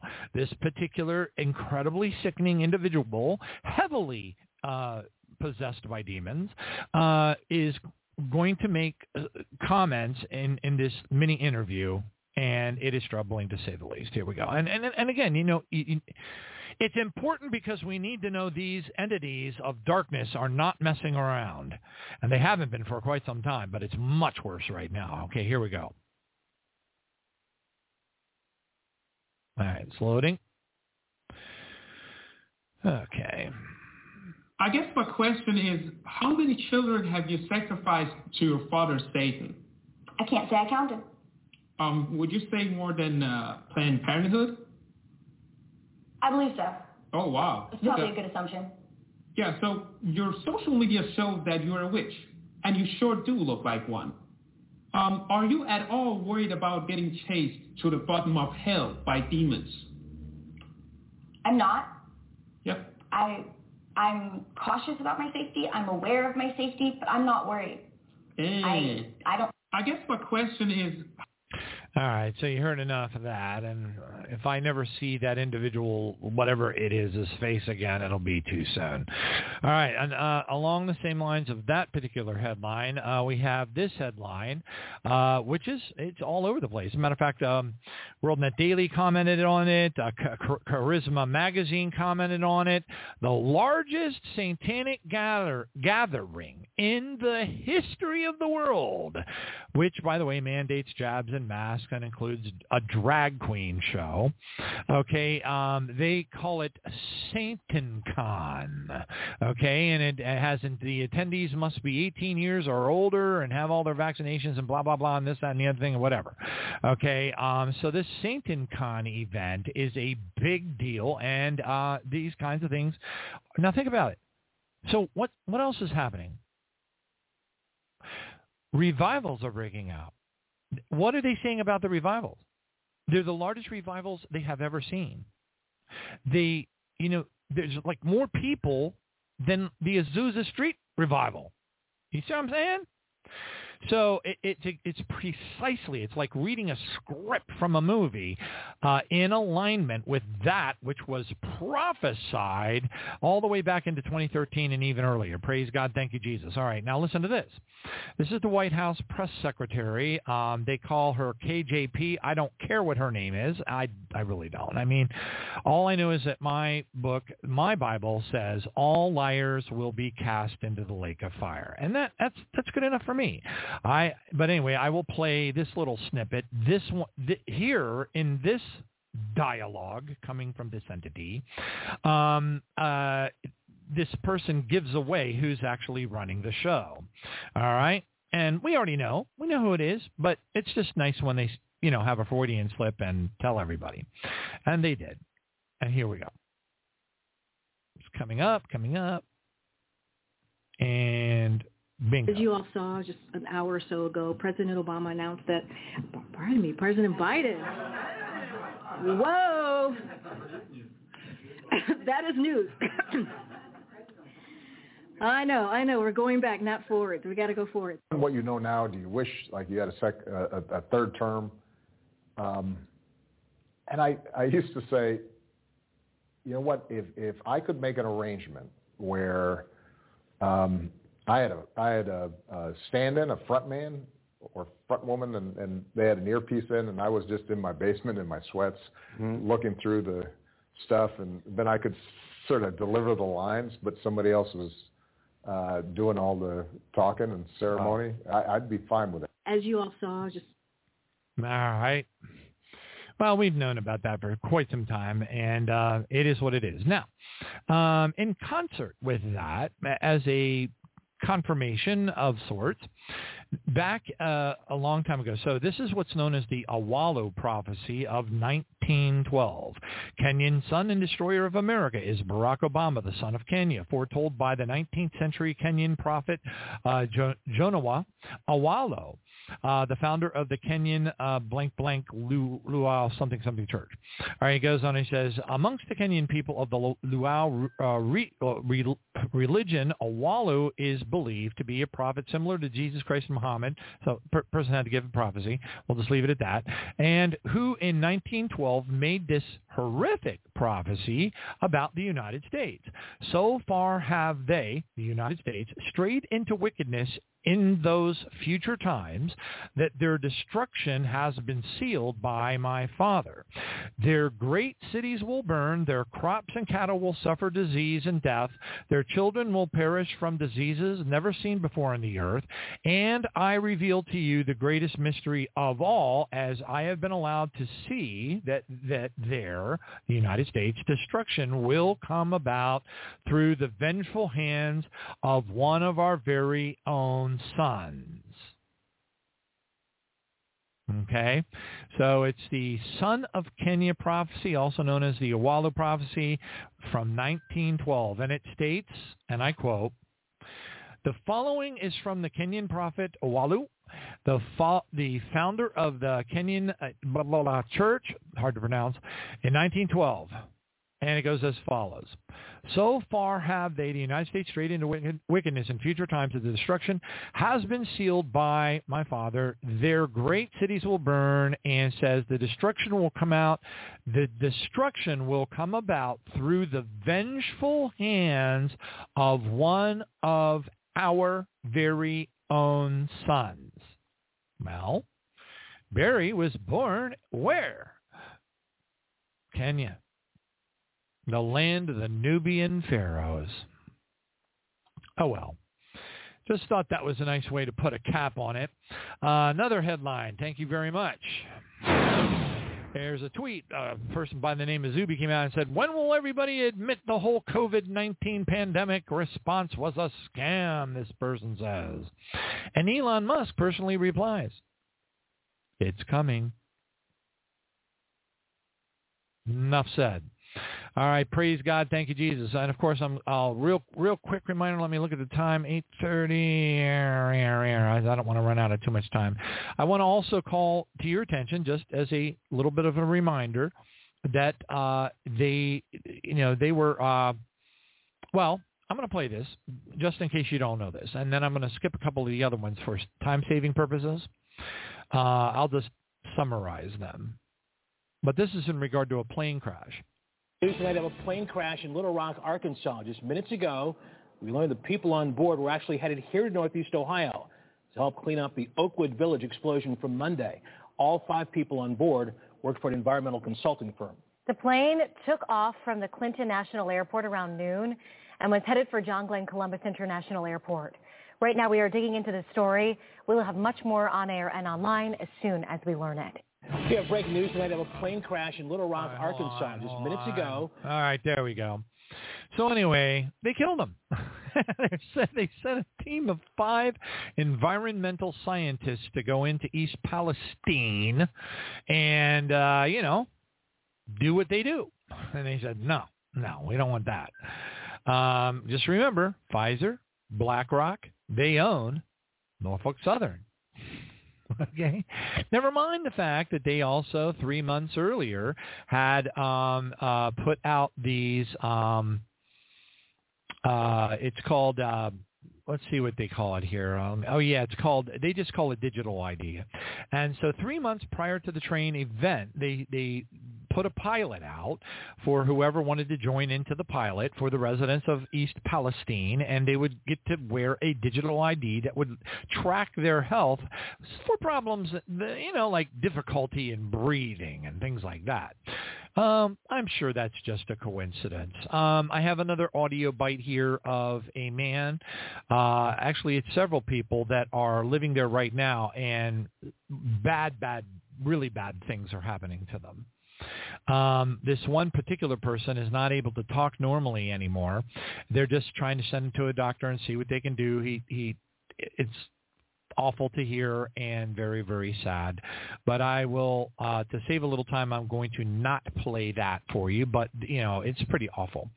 Also, I think this is short and to the point. And I also kind of like that there's an 1111 on the screen here. But listen to this. I think this is absolutely fascinating. You know how they always tell us to boil our water?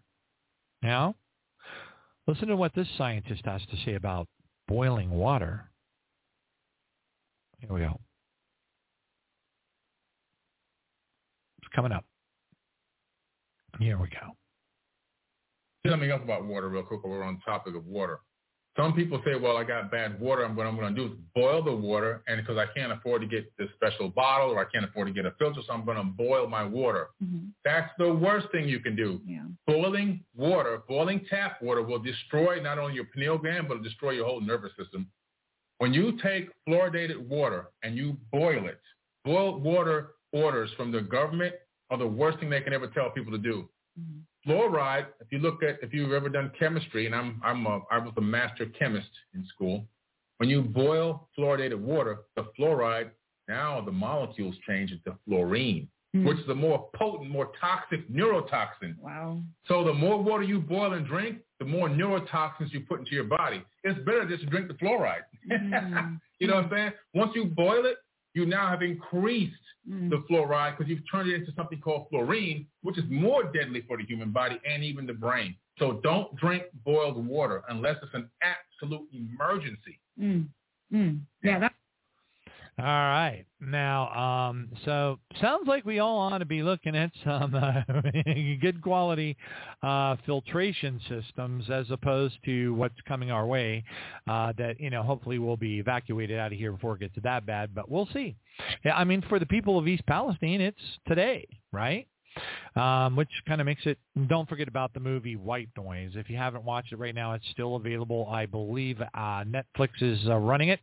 And, they made that movie, and it's an identical mock-up of the thing that happened right there in East. It's so creepy and weird. Hallelujah. And, of course, why did the CDC update its page on vinyl chloride days before the Ohio train derailment? So basically what they did was before the train crashed, the CDC went in, edited their page on vinyl chloride and said, it used to be extremely horribly dangerous and all kinds of, birth defects and all kinds of horrible things would happen. And now it's kind of like, you might have a little trouble breathing, but it's not so bad after all. They changed it. And it's funny, James Bradley, the person who, one of the people who discovered it, he says, I'm not a conspiracy theorist, right? You always got to throw that disclaimer in. And then he goes, but why did the CDC update their profile on vinyl chloride 11 days before the train crash in Ohio? But, I'm sure it's just a coincidence. All right, praise God. Thank you, Jesus. Next one up. After death of a girl yesterday, 12 more detected with H5N1 bird flu in Cambodia. Oh, no, that was the one that the World Health Organization came out and said, this is a pandemic warning. So we got two simultaneous pandemic warnings. One of them is Marlborough, which that's really, really bad. And then this H1, whatever. And, what are we going to do, right? We got to let our Heavenly Father progress forward the end times. Scripture says, I will rise at midnight to give thanks to you, Father God, because of your righteous judgments. Well, guess what? In the middle of the righteous judgments, there is this dynamic that occurs, which is, I refer to as there's no such thing as an atheist in a foxhole, and a lot of people are going to come to Jesus. Those revivals are going to get way bigger. A lot of people are going to, this is going to save a lot of souls. Even like I said, I've said many times, even in the Billy Joel song, Goodbye Saigon, it has the lyrics, and we cried to Jesus Christ with all of our might. That's how it works. Thank you, Jesus. Another tweet that I collected from a source says, alert, 3 fires have broken out at 3 different facilities in Mexico and the United States operated by a state-owned Mexican oil company known as Pemex. And these massive fires, different locations, all occurred in 24 hours. But, it's just a coincidence, right? Hallelujah. Next one up. Cyber attack on produce giant Dole. Dole shuts down production plants all across North America. They're saying it's a ransomware attack. And so there's all kinds of affected, vegetable and Dole food processing facilities that are now, not operational. All right. Praise God. Thank you, Jesus. Next one up. Businesses are rapidly trying to secure backup generators to handle, quote, load shedding, where the power company shuts down certain areas for several hours per day. Guess they know something I don't know.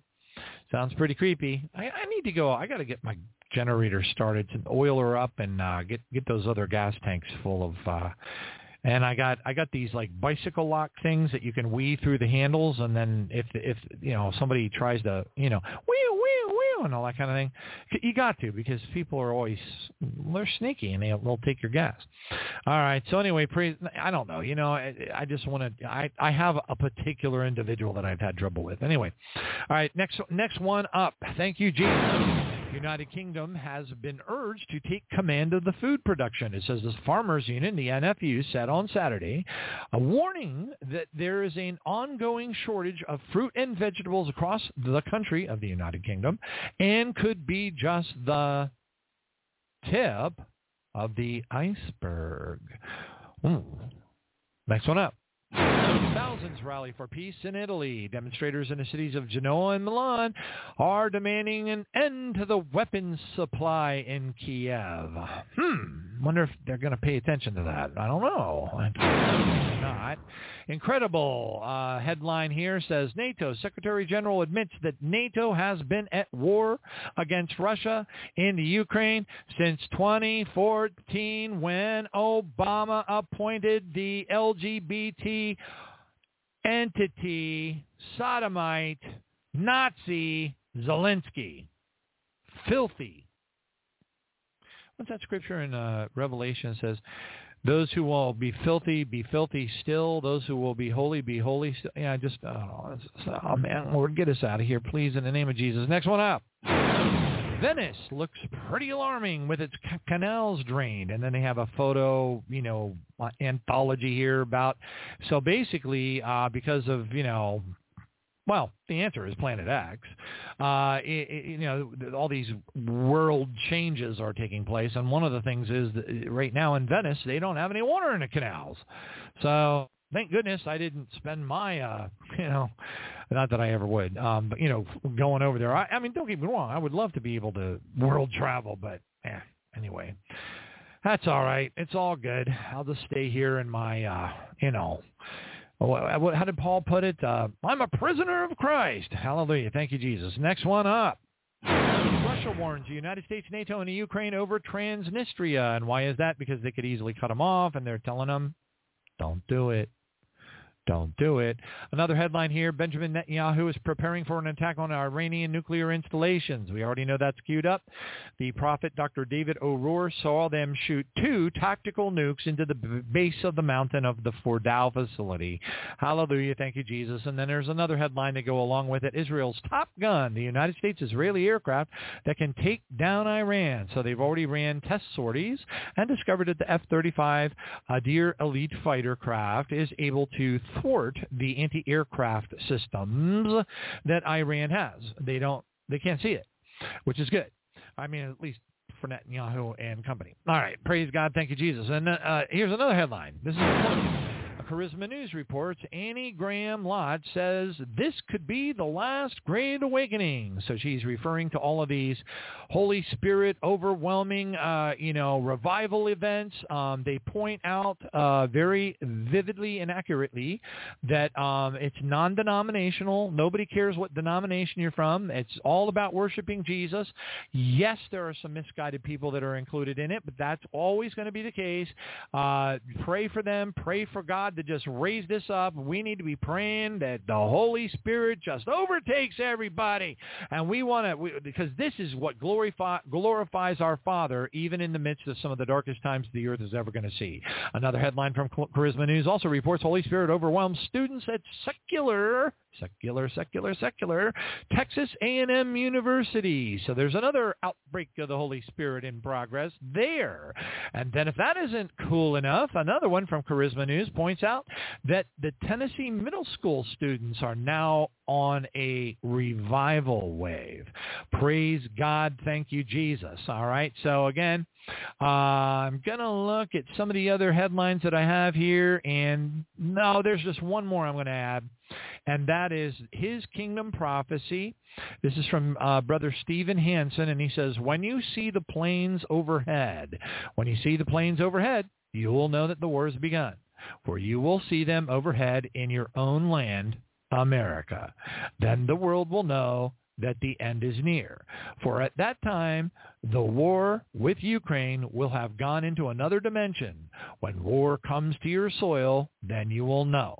So again, if you want to look up his kingdom prophecy using DuckDuckGo, you'll be able to see and read the entire prophetic word when you see the planes overhead. Well, will we be here for that?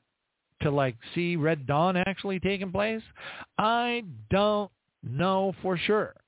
All right, praise God, thank you, Jesus. But anyway, on that note, I'm going to go ahead and segue into the Reptilian Overlords stuff and close out the show with hopefully picking out some of the better tidbits that I have collected. Maybe I'll even do a part 3 if there's some other stuff that is super important and relevant that I can't get to. Thank you, Jesus. All right, and on that note, let's go ahead and segue into that. Praise you, Jesus. Hallelujah.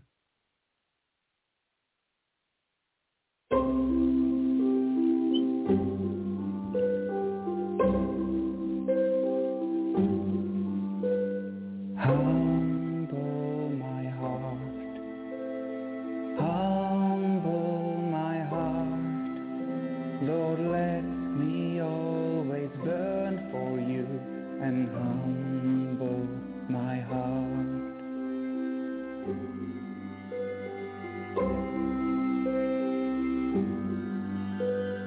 Humble my heart, Lord, let me always long for you and humble my heart.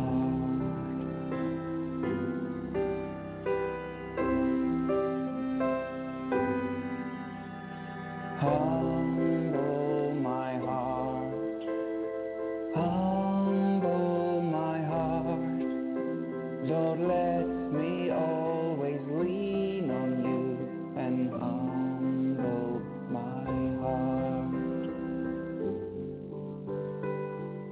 Praise God. Thank you, Jesus.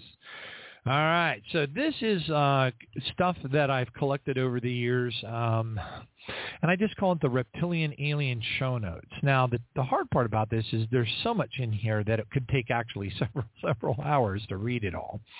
What I will share, though, as a little tidbit, which I found very exciting and did save it here, even though it's not directly related to the alien or the reptilian beings, is the fact that the Lord confirmed to me that the Sigourney Weaver Alien movie series from the 80s, that locust creature is precisely what the locust in Revelation chapter 9 looked like. As a matter of fact, I had 10 years earlier, I had put that up on tribulation-now.org and said, it's a long story. I'll tell you a little bit more about it. But my confirmation came about 10 years later when I, a non-frequenter of Facebook, stumbled across Lashana Singleton.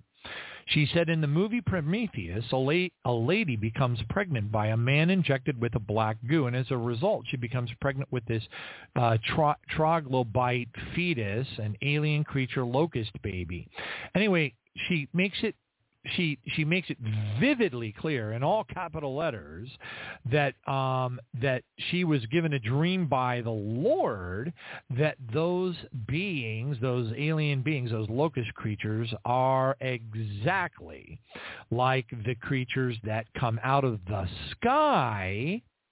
Not out of the pit, out of the sky. Take another look at the scripture, because the smoke rises out of the pit, it covers the sun, and then the locusts come through the smoke. Where's the smoke? Covering the sun, up in the sky. They are not from this planet, and they're not coming out of the pit. All right, praise God. Thank you, Jesus. Now, I just got pinged here. Thank you, Lord. All right. Praise God. And thank you, Sister Kimberly. I got it. All right. Praise Jesus. All right. So I wanted to share that with you. Also, just so you know, it was May 7th of 2011 that I wrote in an article entitled Hard Times on the Horizon at tribulation-now.org with an actual photograph of the locust from the pit. So it wasn't until about 10 years later that lady confirmed it. I did a little bit additional homework and discovered that the actual person that created the model of the locust creature inside the Sigourney Weaver Aliens movies was a person by the name of H.R. Geiger. He was an occultist, and he is also the author of the book Lovecraft's Necromonicon, which is really it's got the Baphomet on the front. We're talking super duper deep, dark Satanism. And basically, Geiger is actually kind of well known in the sense that he even made, not only did he create the creature, but he publicly came out and told people in interviews that his own visions and things that he sees in his dark occult dreams reveal these creatures, and he has an extremely hard time even sleeping ever. Okay, which of course you would expect for somebody who's the author of the book, Lovecraft's Necromonicon. Praise God. Thank you, Jesus. All right. So I just wanted to share that with you. I think it's very interesting. I have so many confirmations of these things. To me, it's not even arguable. I smile. It's not a mean smile. It's not a snarky smile. It's not an I told you so smile, but I do smile when I hear people who think they've got Revelation figured out and they say stuff and I'm like, no, it's not even close. But it's I don't want to say it's a blessing and a curse, but it's got good, it is really a blessing to be given all this information from the Lord with a margin of error, but also, what comes with it is a heavy heart, it really does. Now I'm just going to scroll through this stuff and see what I run across now. Okay. Now this goes way, way, way, way, way, way back. To a document that was created called the Blue Planet Project. The Blue Planet Project. Supposedly it had to do with the Majestic 12 or MJ12 group, which, was appointed as part of the Black Ops to do alien research. Now, they always have a plan A, a plan B, a plan C, blah, blah, blah. And here they're talking about plan B. Should the information become public, or should the aliens take over the earth, which, by the way, we know they're coming, right? Because the Bible says so. It says during the day of the Lord, don't even get me going. I could do a whole thing. That ought to be my next one. The next time I do a solo show, it ought to be on the 3 days of darkness. Because that's easy. That's going to take hours. And during the 3 days of darkness, God, that is part of the day of the Lord. That's when the alien beings that our Heavenly Father sends to the earth to bring punishment upon the unrighteous. Okay? So Revelation 13, Joel 2, and a fig tree, the stars falling from the sky like a fig tree shaken by a mighty wind in Revelation 6:12 all go together. Same event. It is when Satan the dragon is being cast down to the earth. It even refers to the stars, again, as a metaphor in Revelation 12 to confirm it. One big, nasty alien invasion. All right. So anyway, it says this plan B in this Blue Planet Project, it says this plan called for a public announcement that a terrorist group, how familiar is that to us, had entered the United States with an atomic weapon. Wait a minute, that smacks of the whole Rachel Baxter dream that she was given, entitled, "This event will cause World War III and there will be no turning back." She saw the city of Chicago being nuked from the ground. It all connects magically together. Well, not magically. It's a bad choice of words, but, the harmony is amazing, particularly when you realize that the Blue Planet Project PDF was written something like 15 to 20 years ago or more. So this supposed terrorist group, no doubt probably some kind of weird Russian terrorist group, the way things, atomic weapon, and it said it would be announced that the terrorists plan to detonate the weapon in a major city. Martial law would be declared, and all persons with implants would be activated by the aliens, fallen angels. That person in a special case would be rounded up by magic and yada, yada, this, that, and the other one. And anyone attempted to resist would be arrested, and et cetera, et cetera. Very interesting that such an old document would capture and weave together the tapestry of God's prophetic words to warn us. All right? Praise God. All right, and then of course I've got, I don't even know if the link even still works. I can try it. Let's see if it does. I doubt it. Yeah, no, it's all gone. Some of this stuff is so old. But basically that guy Greg, what's his name, from The Five, who's got his own show now, he made an off-the-cuff comment on a live The Five show, and he had said something like, well, at least Trump didn't choose any reptilians to be on his panel. So a lot of people are familiar with these concepts, a lot more than we actually think. And when someone says things in jest, there's a little phrase that goes along, a little witticism. I think the witticism goes like this: many a true thing has been said in jest. Pretty sure that's how it goes. All right. Now, I'm not sure if you're aware of this or not, but there are reptilian being statues all over the world. Now, I'm not just talking about dragon creatures like you see all over China and all that. I'm talking about full-blown, real reptilian, two-legged, walking around, just like people have reported in the Black Ops facilities, such as the Montauk operation, the Dulce operation. I believe it's level 6 under Dulce, where they have an entire section there that's huge, where reptilians and greys walk around, and humans aren't really allowed to go back there because they hate them. They don't. It's not that the humans. The entities, the reptilian beings, they hate humans. All right, to them it's disgusting. I think it's equally as disgusting both ways. But anyway, there is a statue in Peru, that is very vivid, and it has, of course, this vivid statue of a reptilian being, it's called the Mohica. It's the Mohica Iguana Man is what they actually call it. So if you wanted to look it up, you can do that. All right, like I said, I'm just going through my reptilian alien show notes. I'm just going to read you little bits and pieces as they kind of bubble up as I scroll my mouse wheel, and just see kind of where it goes. Now, hopefully you have heard, I think I played it on the last show, the Bill Deagle clip where he had, met with Hillary Clinton and shook her hand, and she said her hand felt like a cold mackerel, and then he saw through the Holy Spirit, obviously he has a very pronounced spirit of discernment, and was able to see that she was a 9-foot Draco reptilian being. Okay, so that's some pretty creepy stuff. We talked an awful lot on the first, part one of this particular topic about how these entities are able to manipulate the quantum mechanics, quantum physics hologram that we're in.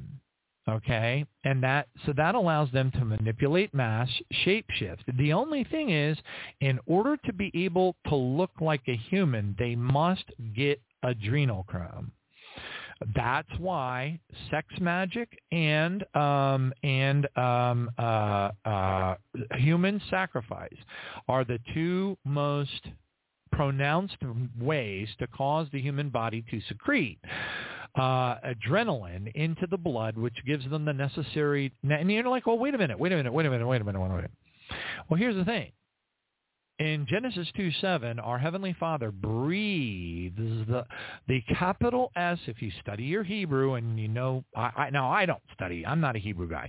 Okay, but I have people that God has brought to me that are Hebrew experts, and it is actually the capital S living soul into the nostrils of Adam. Each one of us that are part of the Adamic bloodline, doesn't include the people that squeaked through from the land of Canaan massacre and stuff, that it's none of the blue bloods, they're not included. That's why, people mistakenly think the wheat and the tares is something. No, the wheat and the tares is really letting us know that there are reptilian blue blood creatures that look just like us, okay, all around us, just like in that movie They Live, okay? That's real stuff, man. Hallelujah. As a matter of fact, Elvi Zapata was on the program many years ago, and he was explaining how he had been taken into the Great Tribulation, and he said that during the Great Tribulation, many of us, or many of those here, would be living in their housing developments and their subdivisions, and people that they lived beside for years and years would shapeshift back into the reptilian beings that they were, and then they would chase the people through over hill and dale, and they would eat their children and eat them, okay, right in the middle of these parks. So he saw them, these beings, ripping to shreds humans and eating them, okay? This is some pretty horrible stuff. Like when I tell people that the Great Tribulation is to be avoided at all costs. If I had a dime for every single time some Christian came to me and said, well, I just feel that my calling is to go into the Great Tribulation because I wants to help people. And I'm like, no, you want to get your head bit off by a reptilian. But anyway, it's a whole other story. God help them all. Praise God. Thank you, Jesus. Hallelujah. Of course, you've got, the endless information associated. I played for you the audio clip, by the way, of John Keys, the old, way back. You got to go through your Wayback Machine. New Zealand, the old New Zealand Prime Minister. And now he came forward on news. Evidently, there was a lot of to-do. And he was, people were publicly saying he's a reptilian, and he actually came forward and said on the news, I assure you, I am not a reptilian. So, so we played a lot of these audio clips, and it is a very fascinating thing. It's just amazing. There's so much of this stuff. I don't know which I want to play and which I don't. Let me go ahead and see if I can find this one here. Hold on. This is pretty powerful, and it's not, some of this stuff used to be all over the place on the internet, but over time it just disappears. Okay, so let me see here. Invade planet. Okay. Now, I don't know if you're aware of this or not, but there are scriptures to support this concept. Now, I'm not going to get into reading any of the scriptures. You can go find them on your own. I don't know. Maybe I said this is a mystery verse in the Bible that no one can reconcile unless we take it literally and assume there are fact forces. Arguably, there are in fact forces arguably in spaceships that are and have been attempting to fight over planet heaven. Now, you might say planet heaven.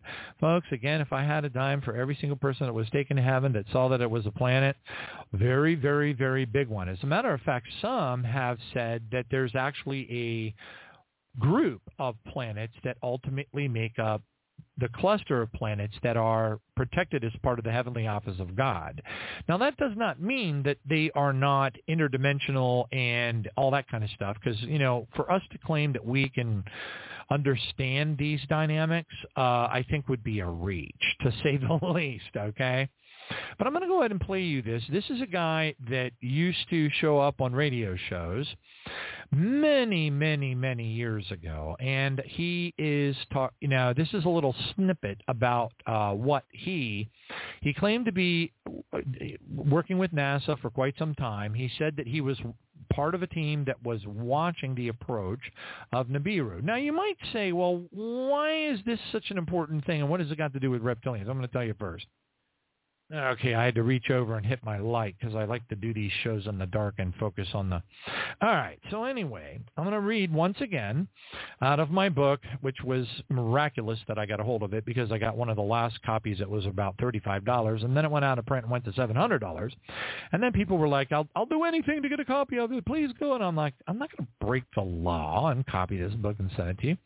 Anyway, so the title of the book is UFOs, Aliens, Impregnated Women, Extraterrestrials, and God, Sex with Reptilians, Aliens, Motherhood in the Bible, Abductions and Hybrids by Maximilian de Lafayette. Probably, I would argue that it is bar none the best work the man has ever done. And it weaves biblical concepts into all of the stuff, even though, as best I can tell, he's not a believer. Now, I'm just going to read this once again. It's the second time I read it, and there's a reason for it. I want to set the baseline here. Okay, so Alien Type 2, page 67. It says, The Reptilians. A genetics akin to reptiles, these are highly advanced entities, but viewed as being of a negative, hostile, or dangerous disposition, since they regard the humans as a totally inferior race. They would perceive us much the way that we would perceive a herd of cattle. And by the way, I'm not going to get into it, but the term Goyim is Goyim is actually a slur referring to those, it's like cattle. All right, so anyway, it says they are carnivorous in regard to humans. Now, this is where it gets interesting because you got to kind of like translate the intention of the words into reality. Because, again, the Lafayette would fly around the world and he'd interview these people that had encounters, multiple people, hundreds of them, and then he would compile it, correlate it, and then separate it, catalog it, and create this book. There's a whole big section on the Bible and the hybrids and the land of Canaan and everything and all that kind of stuff. A lot of stuff that Gary Wayne talks about. So anyway, it goes on and says, there is supposedly a driven planetoid. Okay, so it says, or asteroid, inhabited by 30 million of these lizard folks, 30 million, that is to enter our solar system, and it projects possibly in the mid-90s. But you have to remember that God is in control. He knows when the fullness of the Gentiles is brought in, and anything that has to do with the timeline is in full control of our Heavenly Father. Period. End of story. Yes, can they move in and out of our time and travel through time and manipulate time and Montauk chairs and Syrian beings and all that kind of stuff, the movie Jodie Foster Contact and all that. There's a lot of truth to that kind of stuff. It's absolutely for real. We need to get like Robert Vandrius Mitchell to talk a little bit more about his Montauk experience, although I don't want to traumatize the poor guy. But anyway, it says they consider Earth to be their own ancient outpost and would expect to have complete control of the entire planet upon their return. 30 million of these entities. Now, when you understand Nibiru and the fact that it's a failed star system and it's got 5 to 7 normal, planets that are, orbiting around it, it's a lot bigger than people think of it as. Most people just say, oh, it's a failed star, it's a brown dwarf, and that's it. Boom, nothing else. They don't understand the concept of yellow dwarf star systems like ours actually orbiting in a binary star system in an oval or elliptical orbit, like is what is actually happening with the Nibiru Nemesis star system. Call it the Destroyer. That's what the Egyptian Kolbrin texts refer to it as. You can call it whatever you want to call it, but at the end of the way, I think the old Sumerian reference of Nibiru handles it quite well, and avoids the confusion when you start using a lot of different names for it. But anyway, it's well known, by the way, that for those who study such things and understand the history of such things, that these entities, this concept of 30 million lizard folks swarming the earth and all that kind of stuff, this is not new news. Just letting you know. Now, there's a lot going on out in the universe, and if it is true, and I tend to believe it, that heaven, because there's a scripture, I forget which one it is, and I'll see if I have it. Yeah. This is a mystery scripture, Matthew 11, verses 12 through 13. This is just one of those ones that Jesus said that nobody ever gets. Those are my favorite scriptures, by the way. I wish I could just make a necklace of them or something, and and not look too goofy wearing it. But anyway, I just love scriptures. I mean, I braid them down on little cards, and then I laminate them, and I carry them with me. And if I ever get up and I'm like, oh no, where are my cards? And then I'm hunting around and crawling around on the floor because it's wacky like that. Matthew 11, verse 12 through 13, it says, "And from the days of John the Baptist until now, the kingdom of heaven suffers violence, and the violent take it by force." Bum, bum, bum. I know, right? What's that talking about? Well, this particular Nibiru NASA insider who had a nom de plume whenever he would go on the shows, on the radio shows and talk, he talks a little bit about this concept. Let's listen to this. Well, you guys want to hear one that's scary? As I understand, they have located the home world for God himself out in space. And this may seem like it's really over the top, but as I understand, they are planning to invade it. And so the war in heaven that you've read about entirely may happen, because what I've been told is they've located the world where God lives. And anybody that doesn't think there's a God out there, that thinks the Bible's a comic book or whatever, don't pay any attention to what I'm saying. But the people that do believe what I'm saying, there's an entire possibility that there may be a war in heaven, because there's these Illuminati people that I've talked to say that they have located the planet that God has lived on since day one, and there's an entire galaxy, solar systems of planets where everybody that goes to heaven lives. And apparently they're a pretty nice place, but they are planning to take a raiding party to that planet and try and take over. So the ones that know who their leader is.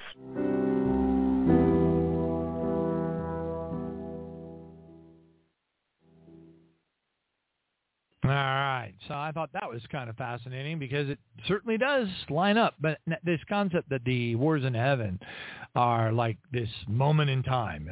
It happened between September and November. No, it's still going on even today. All right. And you can see them. You can actually see them if you know how to look, where to look, what to type into your search engine. Again, Ed, here's a hint for you. DuckDuckGo, Ed Grimsley, Grimsley, Ed Grimsley. And, I don't know, type in UFO wars or something like that. And hopefully some of that stuff is still out there. You'll be able to see the small scout ships. Unfortunately, no motherships. I would really like to see. If you want to see the motherships doing funky stuff, you got to really start digging. I miss BP oil disaster.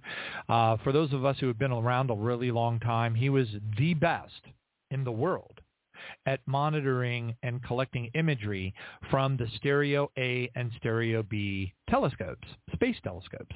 And he collected terabytes, I guess, of videos of very, very, very large motherships and shooting laser beams at each other, all kinds of stuff.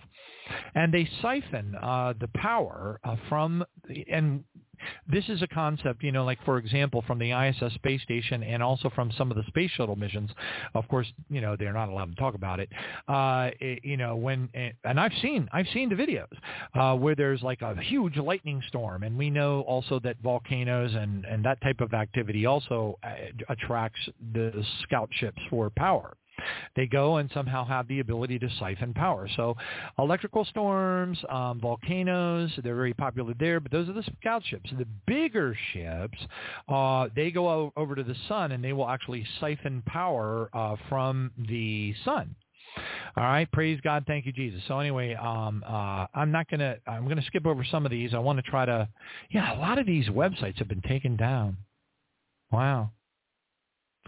Okay, yeah, I'm looking at them and I'm thinking, these go back so far into the past. Wowee.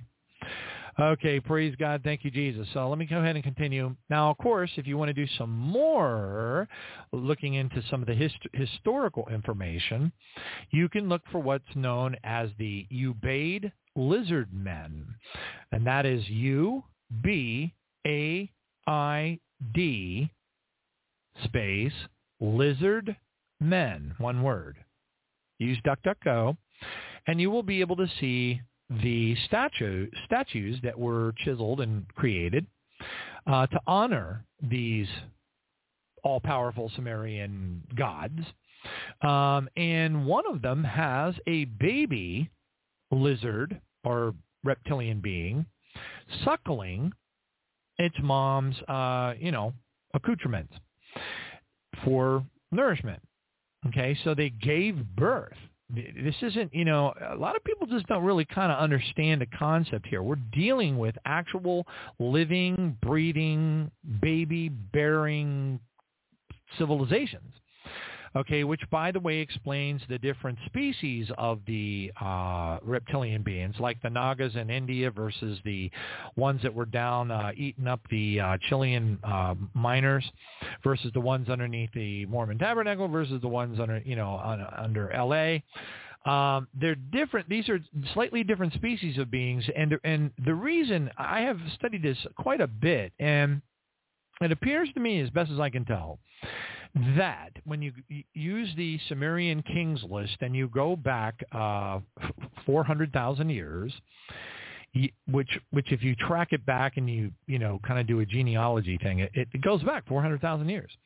And that would be back when the original Sumerian lore started to be written about Enki and all those creepy entities and fallen angelic beings, and et cetera.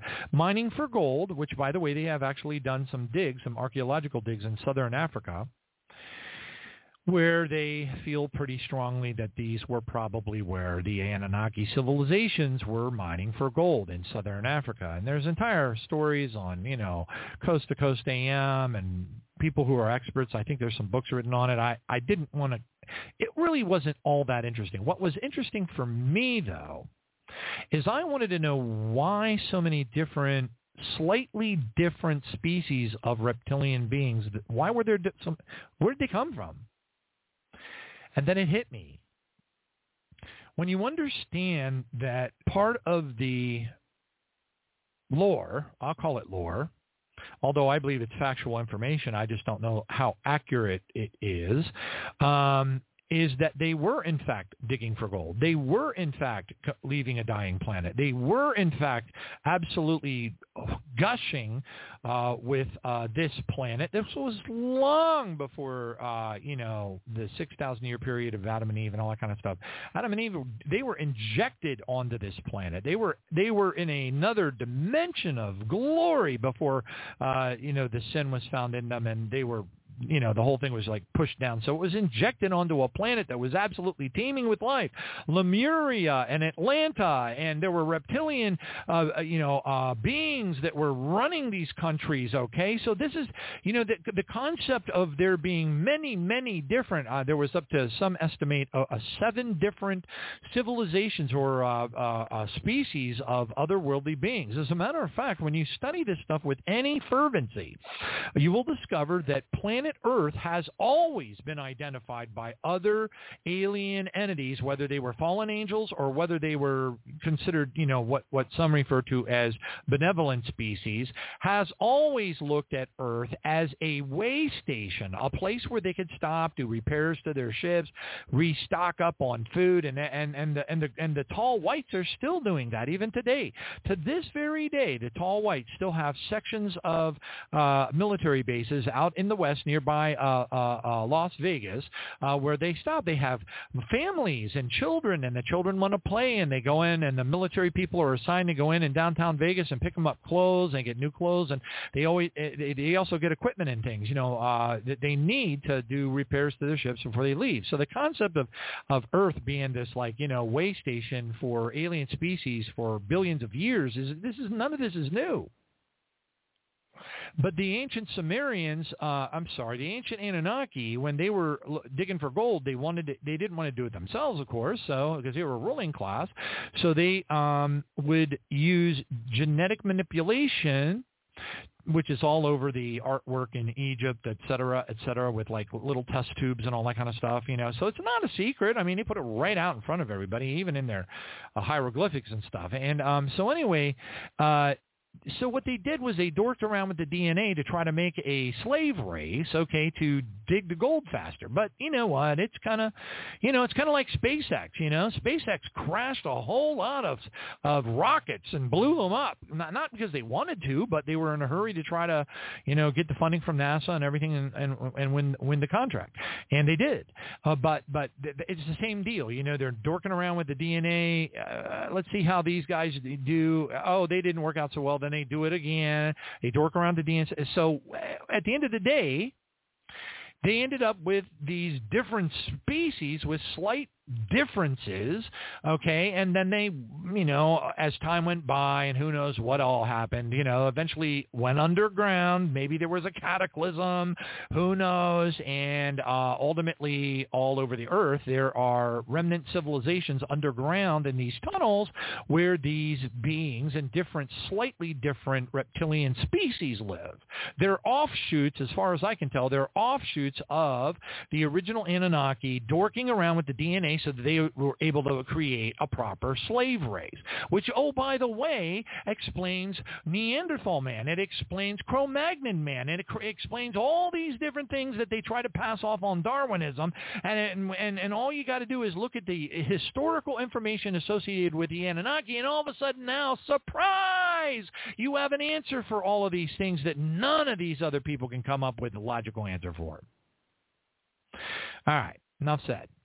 All right, praise God. Thank you, Jesus. Here's a good article. I'm trying to squint my eyes and look. It looks like, 2014 this article came out, February 18th of 2014. And this is an actual article. This is from Cryptozoology News. It was published out of Tucson, Arizona, and the headline reads, "Reptilian humanoid startles bikers in the Sonoran Desert." A group of 3 mountain bikers reportedly saw a reptilian humanoid last week in the middle of a trail located in the Sonoran Desert. The bicyclists were riding the 24 hours in the Old Pueblo race course, a 17-mile trail, when they spotted the creature. "It's a tough one," said G. Johnson, 34, a self-described business person from Tucson. It is a 24-hour track, so you better come prepared with more than enough food and water. Then it goes on to explain this, that, and the other thing, and it says, Johnson stated that he and 2 of his friends were halfway through the track when something terrifying made the group consider canceling the ride. "We had been riding for about, 9 hours, and we were taking a break every now and then, and Michael said he needed to stop for a minute. They turned back, it says they were waiting for him to finish when all of a sudden we see this long figure walking on the trail, about 6 foot tall, thin, and with a gait similar to a monkey, and it looked very much like a reptilian being, according to their testimony." All right, praise God, thank you, Jesus. All right, but there's so many more things. I gotta watch my time, because I do want to share some pretty cool stuff that I uncovered when I was digging through some of the books that I have. I have a huge library of all this stuff. And of course, you remember from the first show, part 1 we'll call it, how Shepard Smith, made that off-the-cuff statement, scientists are hypothesizing that if there is an alien invasion, they may very well be, lizard creatures, highly intelligent, he says. And I'm like, yeah. Okay, and then, of course, you have 2 Ezra 15, verse 28, which, by the way, is included in the 1611 King James Bible if you have one of the originals before they yanked out the 14 books of the Apocrypha that were already in it. All right, and 2 Ezra was one of them, and in 2 Ezra 15, verse 28, it says, "Behold, a horrible vision, and the appearance thereof from the east." Verse 29, it says, "Where the nations of the dragons of Arabia shall come out with many chariots," that would be spaceships, "and the multitude of them carried as the wind," oh, looky there, they're flying, "upon the earth, that all they that hear them may fear and tremble." Oh, by the way, that was also confirmed by a prophecy associated it was called the Seven Thunders by God's Healer 7. As a matter of fact, since I'm talking about it, let me see if I can find it. The fastest way is to go 7 Thunders site tribulation-now.org. Boom. 7 Thunders revealed, tribulation-now. Let me bring it over here so it's a little bit easier to read. All right. That just disappeared on me. There we go. All right. So I'm going to have to kick up the magnification here because I'm getting old. All right, so I quote, the scriptures from 2 Ezra. Anyway, so, what happened was Sister Barbara was, talking to the Lord Jesus in her kitchen, and she was like, Lord, you told us that in the end you would be willing to reveal things that you wouldn't reveal, blah, blah, blah. And she wanted to know about the 7 Thunders. And then to her surprise, her husband, Dan, comes running down the stairs and says, honey, the Lord showed me what the 7 Thunders were. And she flips out because Dan had no idea that she was talking to God and wanted to know what the thunders were. Well, Brother Dan, here are his 2 prophecies talking about the thunders.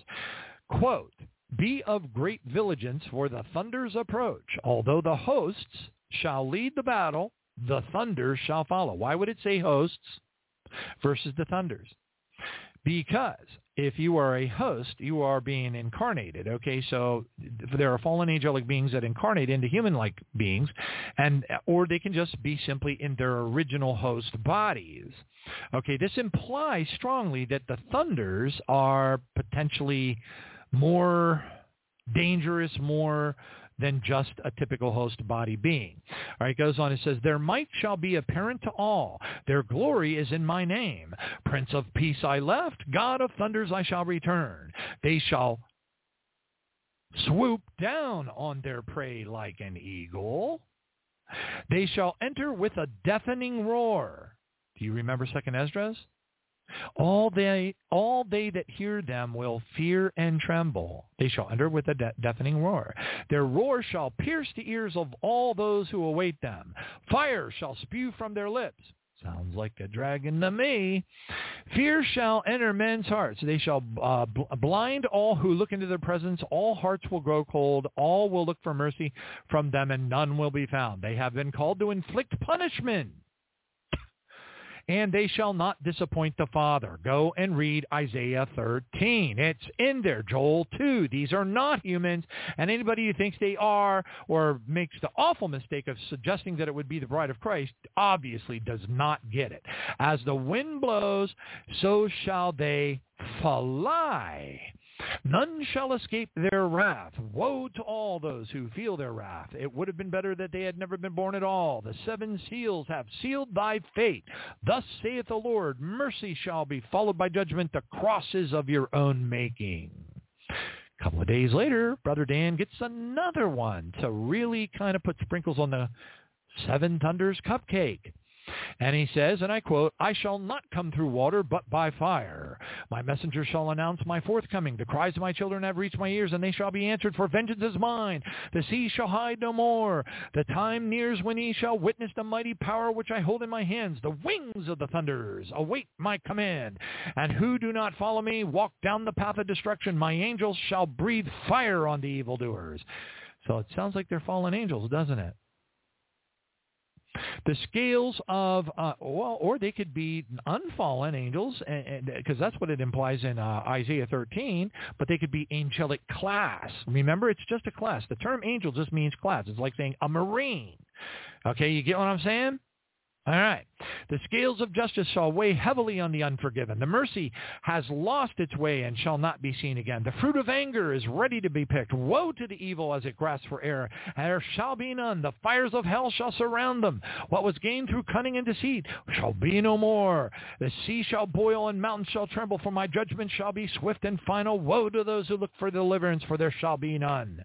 Shall sight return to those who were blind? The scent of death shall fill the air. Woe to those who bow down to evil. Woe to those who remain unmoved. The fires of hell shall consume them. Woe to the fury that awaits them. The world has not seen, nor shall witness again the fury of my wrath. And you might be like, well, hey, but, it's all here in, I'm going to go ahead and pull up my my Olive Tree app on my, I don't want to use the NLT. Doggone it. Hold on a second. Because it's all right here. Oh, let me see if I can pull this up. Well, better than my phone will be if I can just pull up my Olive Tree right here on the app. Yeah, here it comes. Praise God. I got some time. We can cover some more stuff. Maybe I'll do part 3. But anyway, let me just go ahead and go to Isaiah 13. Isaiah 13. There we go. Boom. New King James. All right. Very good. Verse 2. Lift up a banner on the high mountain. Raise your voice to them. Wave your hand that they may enter the gates of the nobles.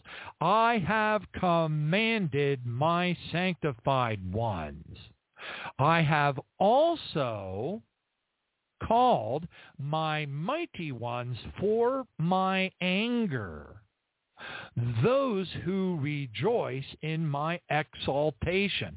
So God is calling alien beings to come to earth to levy judgment on the unrighteous, and they exult in serving God. Verse 4, the noise of the multitude of the mountains, like that of many people, but it ain't people. A tumultuous noise of the kingdoms of nations in outer space gathered together. The Lord of hosts musters the army for battle. They come from a far country, from the far ends of the heaven. The Hebrew word is shamayim. And if you look it up with an enhanced Strong's, it'll say, where the planets orbit. Goes on to say, the Lord and his weapons of indignation to destroy the whole land, which, by the way, this lines up beautifully with the 3 days of darkness and the Padre Pio testimony and vision that he was seeing, because really bad stuff happens. during the 3 days of darkness. That's why if there is anybody, well, there will be some of God's people on the earth when that happens for the final harvest. I don't want to be here for that. That would be the wheat harvest.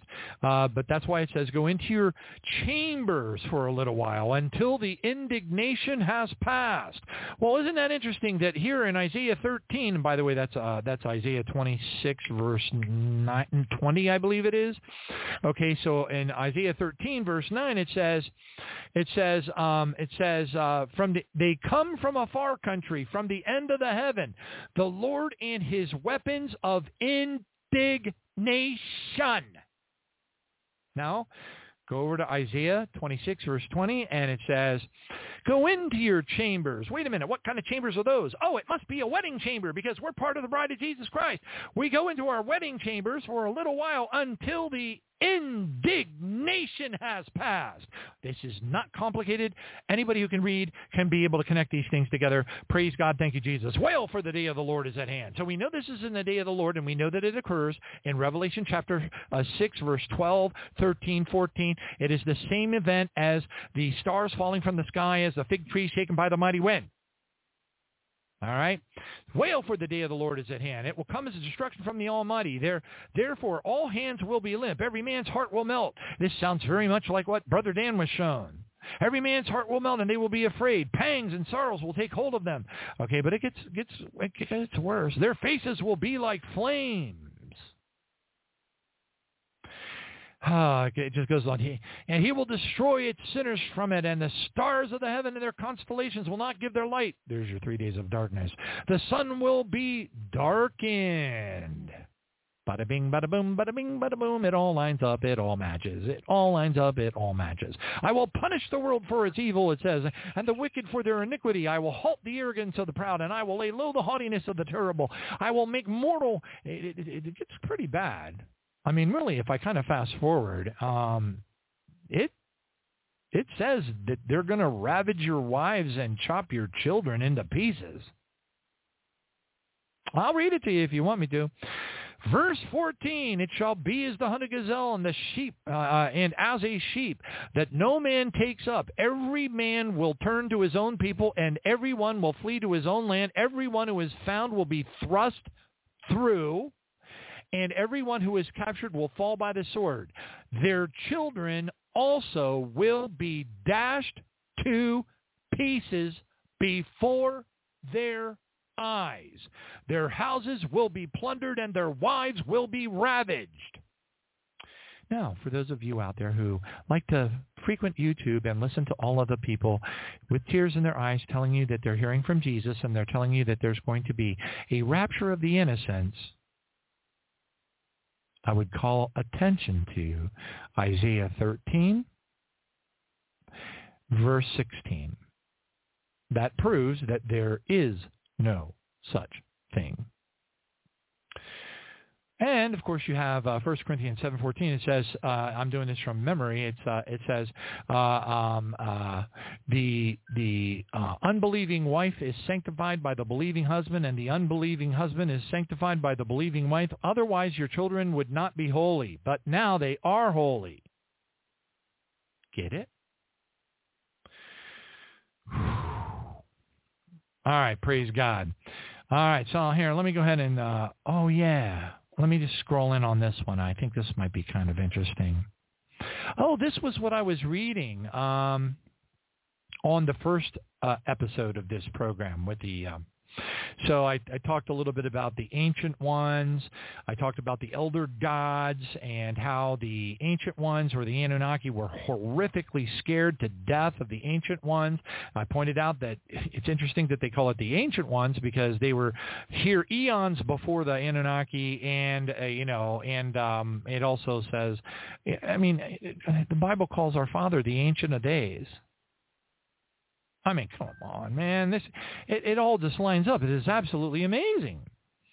Okay, then you've got the little spiel here from jwidener.com on the arc. He refers to them as the archons, and again, rose by another name, whatever you want. But anyway, it says regarding the reptilians and the Greys, quote, Gnostics preached And by the way, the term Gnostic, it's just in search of wisdom. And, of course, it's a favorite way of people pointing fingers and saying, those are the evil Gnostics. Everything that they love to, people, look at what people do. They call Satan the accuser of the brethren that accuses the brethren both day and night. What do Christians do? They accuse the brethren both day and night. Oh, Lord, make us holy. Oh, fear of God is the beginning of wisdom.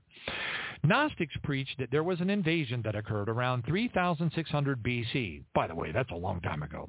And about 1,600 years before the Nag Hammadi texts were buried. Wow. They wrote that this invasion was like a virus, and, in fact, they were hard-pressed to describe it. The beings that were invading were known as archons. These archons had the ability to duplicate reality to fullest. In other words, they could mess around with mass because we were in a quantum physics hologram. Ha-ha. They were jealous of us because we have an existence of some kind, a soul that they do not possess. No, it is the capital S living soul, the Spirit of God breathed into each one of us at conception. And the only way they can get any power from it is by drinking blood that has been infused with adrenaline. We call it adrenochrome. It gives them power. That they want that power. Believe you me. They can soul scalp all day long. They can take people on spaceships and they use some sort of a gizmo or a device or whatever, and they can slurp the soul out of the individual and put it into one of their little gray alien human hybrids and animate it. But they don't have the Spirit of God, and they can't get a hold of it to save their lives. As a matter of fact, one of the things that's interesting, and it drives them nuts, is that we, because we are Spirit of God, have this interesting characteristic that they are jealous of. It's not one of many. That's known as emotions and love. Those come from our Father. And the Nag Hammadi text describe the archons. It says one looks like a reptile, a reptilian, and the other looks like an unformed baby or a fetus. That would be a gray. It is partially living and partially non-living and has gray skin and dark, unmoving eyes. The archons are duplicating reality so that when we buy into it, we and all and whatever. And of course, you've got Christine Fitzgerald's testimony. I don't know how many of you have heard it. Probably a lot of us. Maybe not. But Christine Fitzgerald was actually the very best friend of Princess Diana. We used to hang out together, go party, whatever. And Diana was freaked. The reason why she ran for it was because she saw them shape-shifting. She saw them turn into lizards, creatures, reptilians inside the House of Windsor. And, of course, she would go and tell her friend Christine Fitzgerald, oh, my God, you should have seen what I saw. Oh, my gosh. And she's totally freaking out. Anyway, so this is what Christine Fitzgerald wrote. Quote, the Queen Mother, now that's a serious piece of wizardry. And by the way, I won't name the name of the person, but there is a person who is part of the Seven Mountains group out there that's really, really liked an awful lot.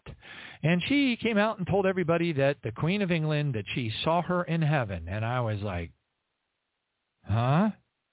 But anyway, enough said. Quote, the Queen Mother is a lot older than people think. To be honest, the royal family hasn't died for a really long time. They have just metamorphosed. It's sort of like cloning, but in a different way. They take pieces of flesh, rebuild the body. By the way, you will see this inside the movie Starman with Jeff Bridges. If you haven't watched it, you do not understand the fundamentals. Starman with Jeff Bridges. Must watch. All right, it goes on. It says, they take pieces of flesh and rebuild the body from one little bit. Because it's lizard and because it's cold-blooded, it's much easier for them to do than that Frankenstein crap that is used for us.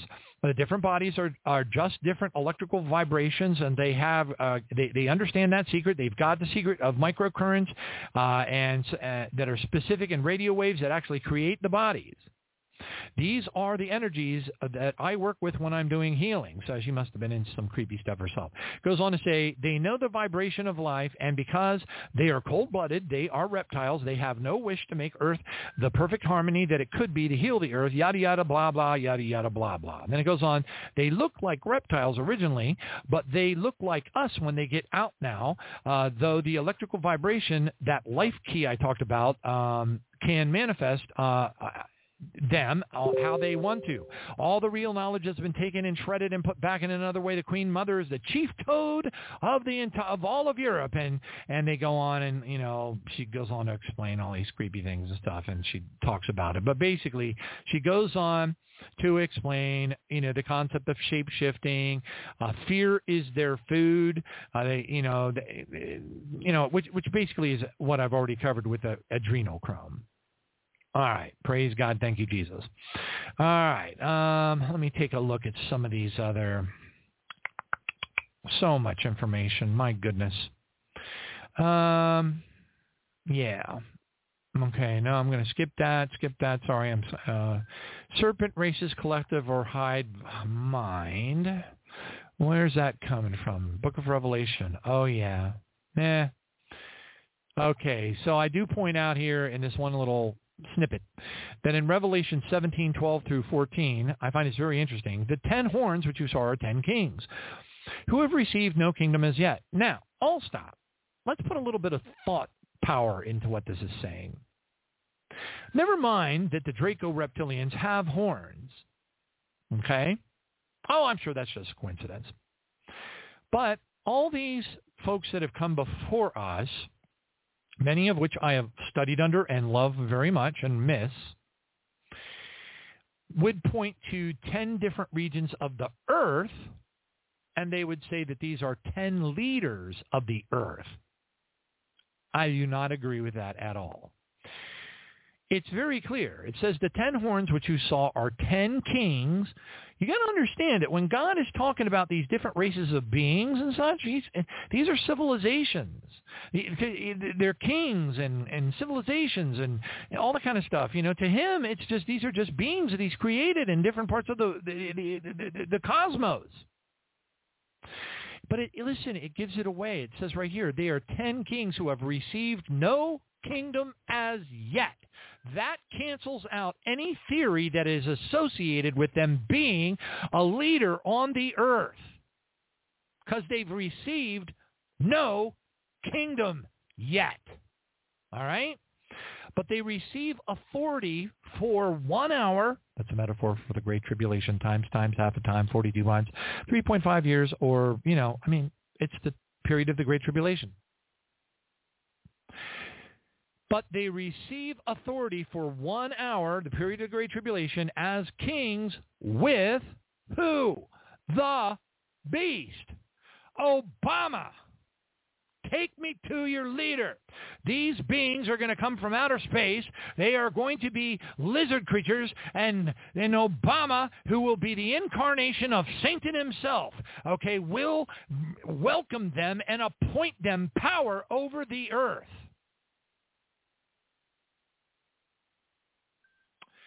All right. Well, anyway, praise God. Thank you, Jesus. Here, let me see. Anunnaki royal bloodlines, Anunnaki royal leadership. I don't know. It says right here, it's from a book that I have, Masters of Knowledge, Atlantis and Lemuria, the 10 Priest Kings. We just talked about the 10 kings. I'm going to read this little snippet from the book here. It says, from a secret manipulation and from the secret society web I call the Illuminati. As humanity interbred, the traits of the Anunnaki were diffused into the overall gene pool of the human race. But certain bloodlines were specifically seeded by the Anunnaki royal leadership to be their front men and women who would rule humanity on their behalf. Can you say European Union, Can you say these creepy entities and whatever they are that are running New Zealand and running Australia and running all these places, here it is, right here it is, front men and women who would rule humanity on behalf of their agenda, the accounts reveal. This is the reason for the obsessive interbreeding of the ruling families over thousands of years. The Sumerian text called these Anunnaki royal bloodlines the Abgal, A-B-G-A-L, also known as the Masters of Knowledge and the Seven Elders. And they apparently listen to this, this is mind-blowing. And they apparently go back to 10 priest kings before the deluge. Atlantis and Lemuria, in other words, they were depicted like in fish-like bodies, and Enki himself, and blah, blah, blah, and it goes on and on and on. But here it is, 10 priest kings before the flood. Well, gee whiz, I go to Revelation 17:12, and I see the 10 horns which you saw are 10 kings, which have no kingdom as yet. Why don't they have a kingdom as yet? Why don't they have a kingdom as yet? Because they just arrived on planet Earth. They need the beast to give them authority. 10 of them. This stuff is like super cool. Praise God. It's all right here. It all lines up. But when you know the foundational stuff and you start reading some of these other texts, it's absolutely amazing. I can see that we're coming down to the last 15 minutes. The Testament of Reuben says, for they change themselves into the shape of men. Therefore flee. And this is out of the Nag Hammadi codices. This is out of, I think the Testament of Reuben might have been one of the ones from the Dead Sea Scrolls. But anyway, therefore flee fornication, my children, and command your wives and your daughters not to adorn their heads and their faces, because every woman who acts deceitfully in these things hath reserved everlasting punishment. For thus they allured the watchers before the flood, and as these continually beheld them, they fell into desire for one another, and they conceived the act in their mind, and changed themselves into the shape of men. They shape-shifted. And the women, having their minds toward the apparitions, gave birth to giants, for the watchers appeared to them as reaching even unto the heaven. The book of Jubilees says, for in those days the angels of the Lord descended upon the earth, and those who are named the watchers. Okay, but these are fallen watchers. Keep that in mind. Testament of Amoron, right out of the Dead Sea Scrolls, says, I saw watchers in my vision, and I asked them, you, who are you?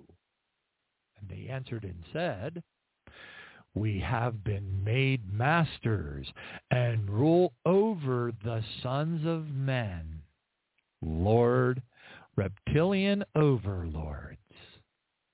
I raised my eyes and I saw one of them. His looks were frightening, like those of a viper, just like Joe Biden and Kamala Harris.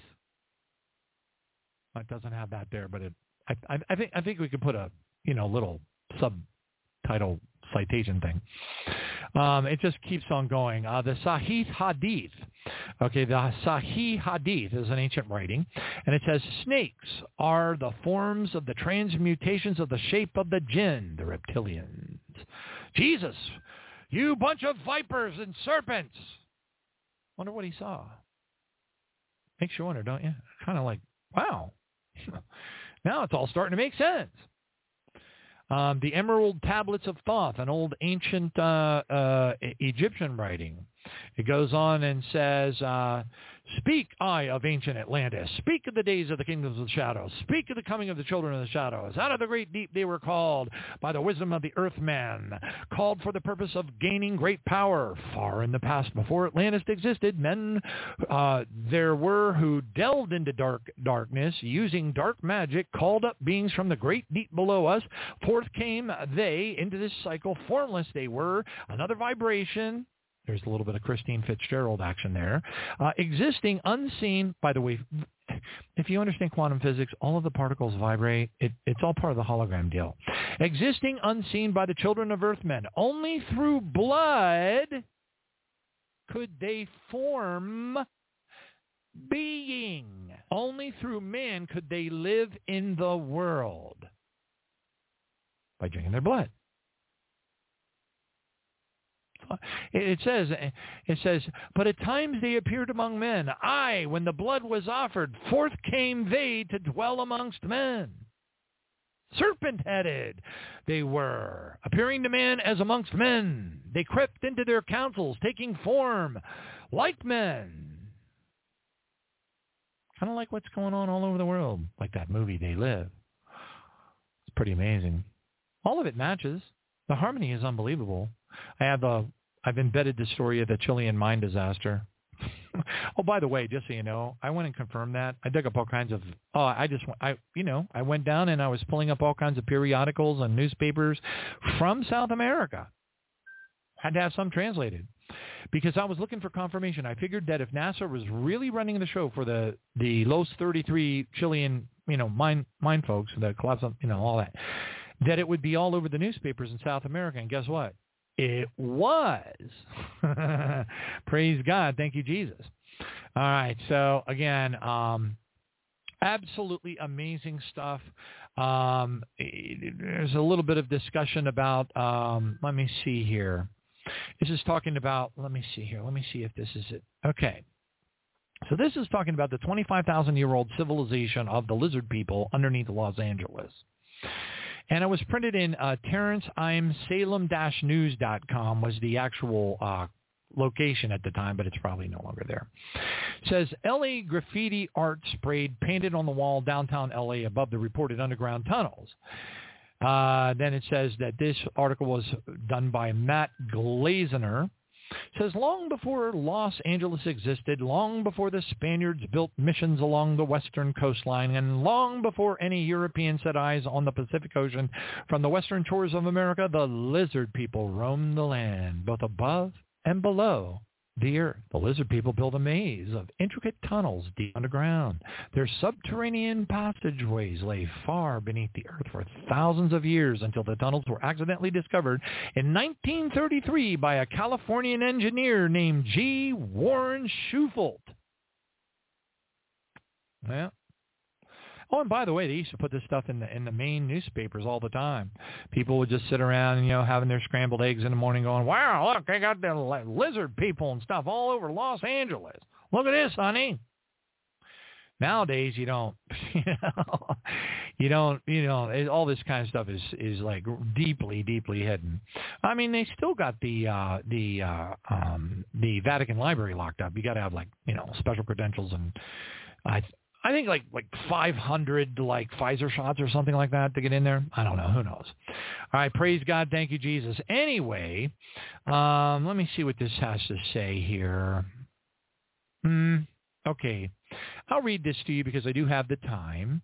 And then we are coming to the end of my Reptilian Alien Show Notes document, which signifies the end of the program. Hallelujah.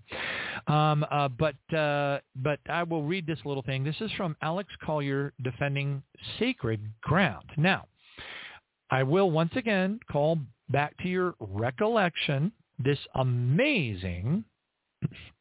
And I got to find it. Hold on a second. Oh, DBDBD. Please tell me that's... There it is. Royalty. Royalty. Okay, so hold on. All right. So, again, from that book I told you from Maximilian de Lafayette, I'm going to read this to you again. Now, you got to understand there's always a margin of error. So, Alex Collier is going to believe what he believes because of what he was told. If he doesn't have a biblical foundation, if he doesn't understand the stuff that we've been blessed to understand, then he would believe slight twists to what he was being told that have the underpinnings of truth woven into them, but the final conclusion or some of the details may be a little off kilter. It's up to us with our understanding of the Holy Bible and such to be able to piece all of that stuff together. All right. So again, he's talking about Alex Collier in his book, Defending Sacred Ground. So right away, and by the way, according to Robert Vandrius Mitchell, the CIA, and I'm talking about super deep black ops, deep slate projects, Montauk level stuff, they are watching. They keep their eye on Collier. I don't even know if he's still alive.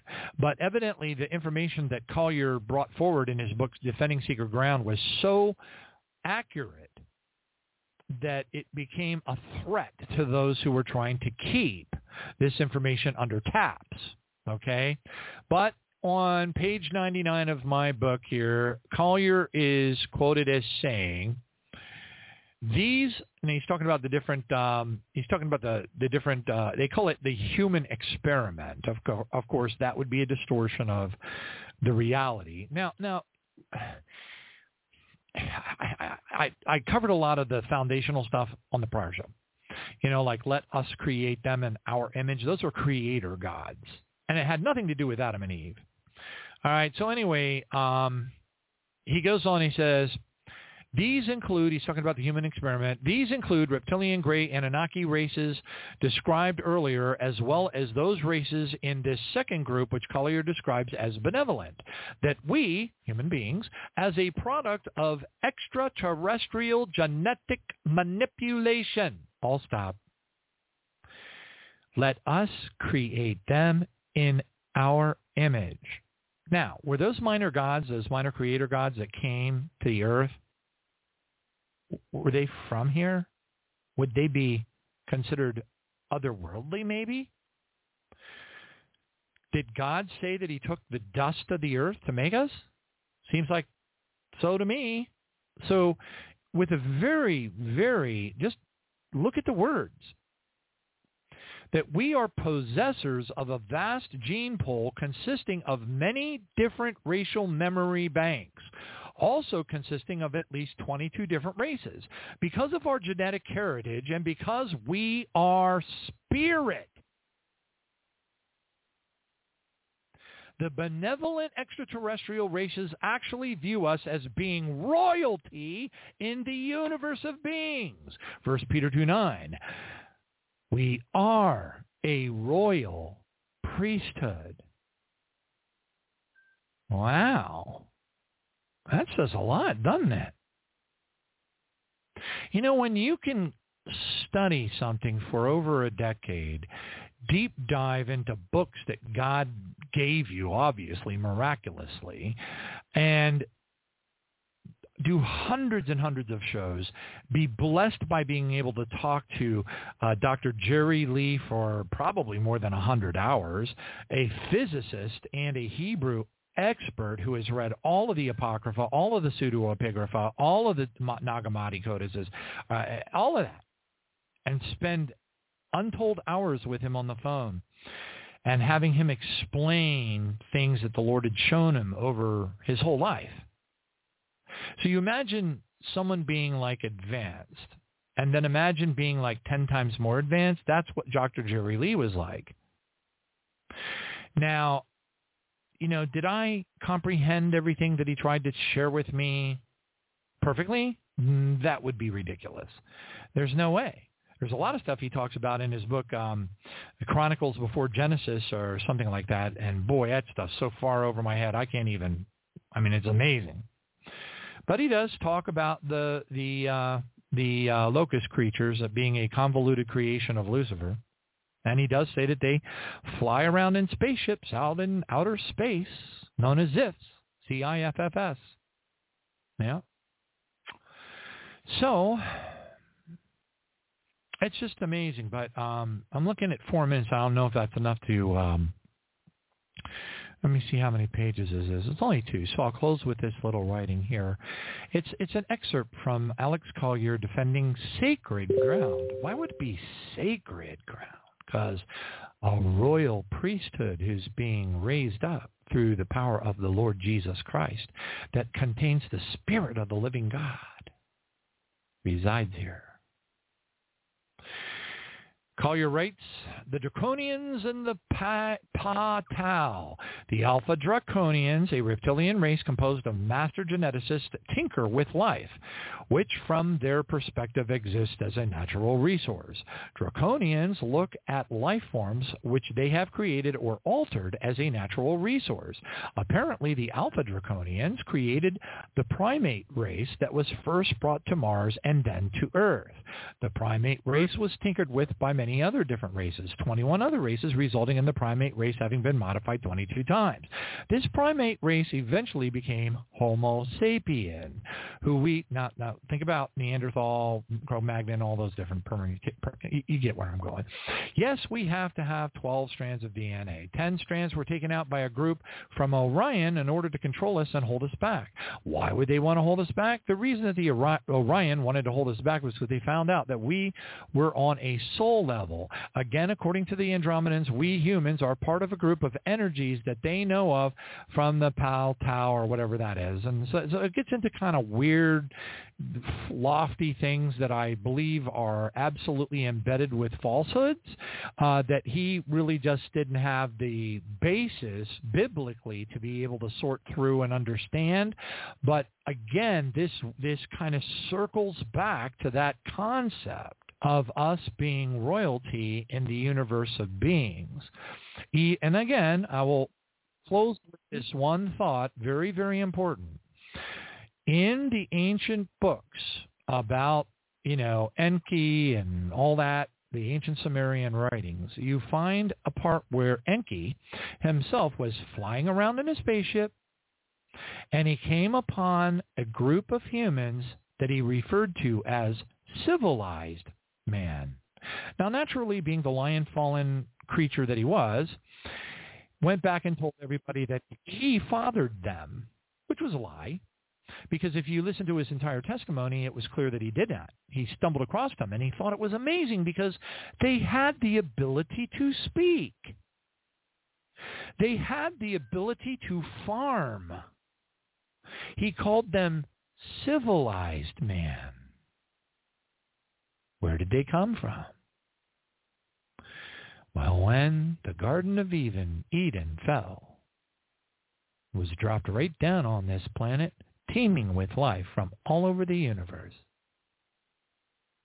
That's where they came from. And it makes for an amazing anthology, amazing understanding of so many things that otherwise there's no way you can put it all together.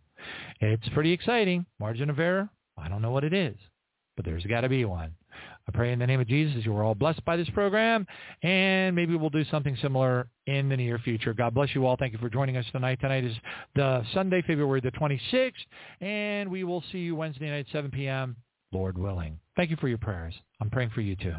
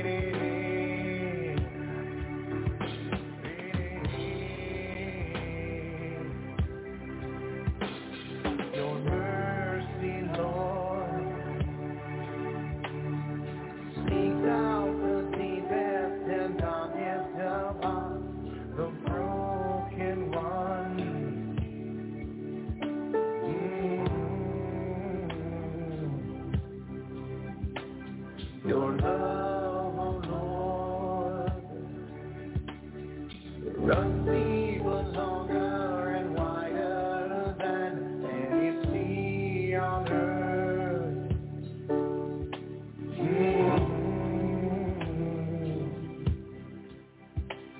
Your touch, oh Lord, so gentle, so healing, so tenderly, you caress the heart.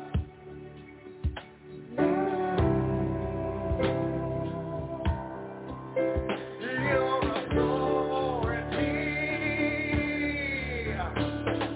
brought forth the mountains, commanding the morning, and you the earth, the one true King. Every knee will bow, every tongue will confess you are Lord. Every knee will bow, every tongue will confess you are Lord. Every knee will bow, every tongue will confess you are Lord. Every knee will bow, every tongue will confess you are Lord. Every knee will bow, every tongue will confess you are Lord. Da da dee da da dee da da da da dee dee dee.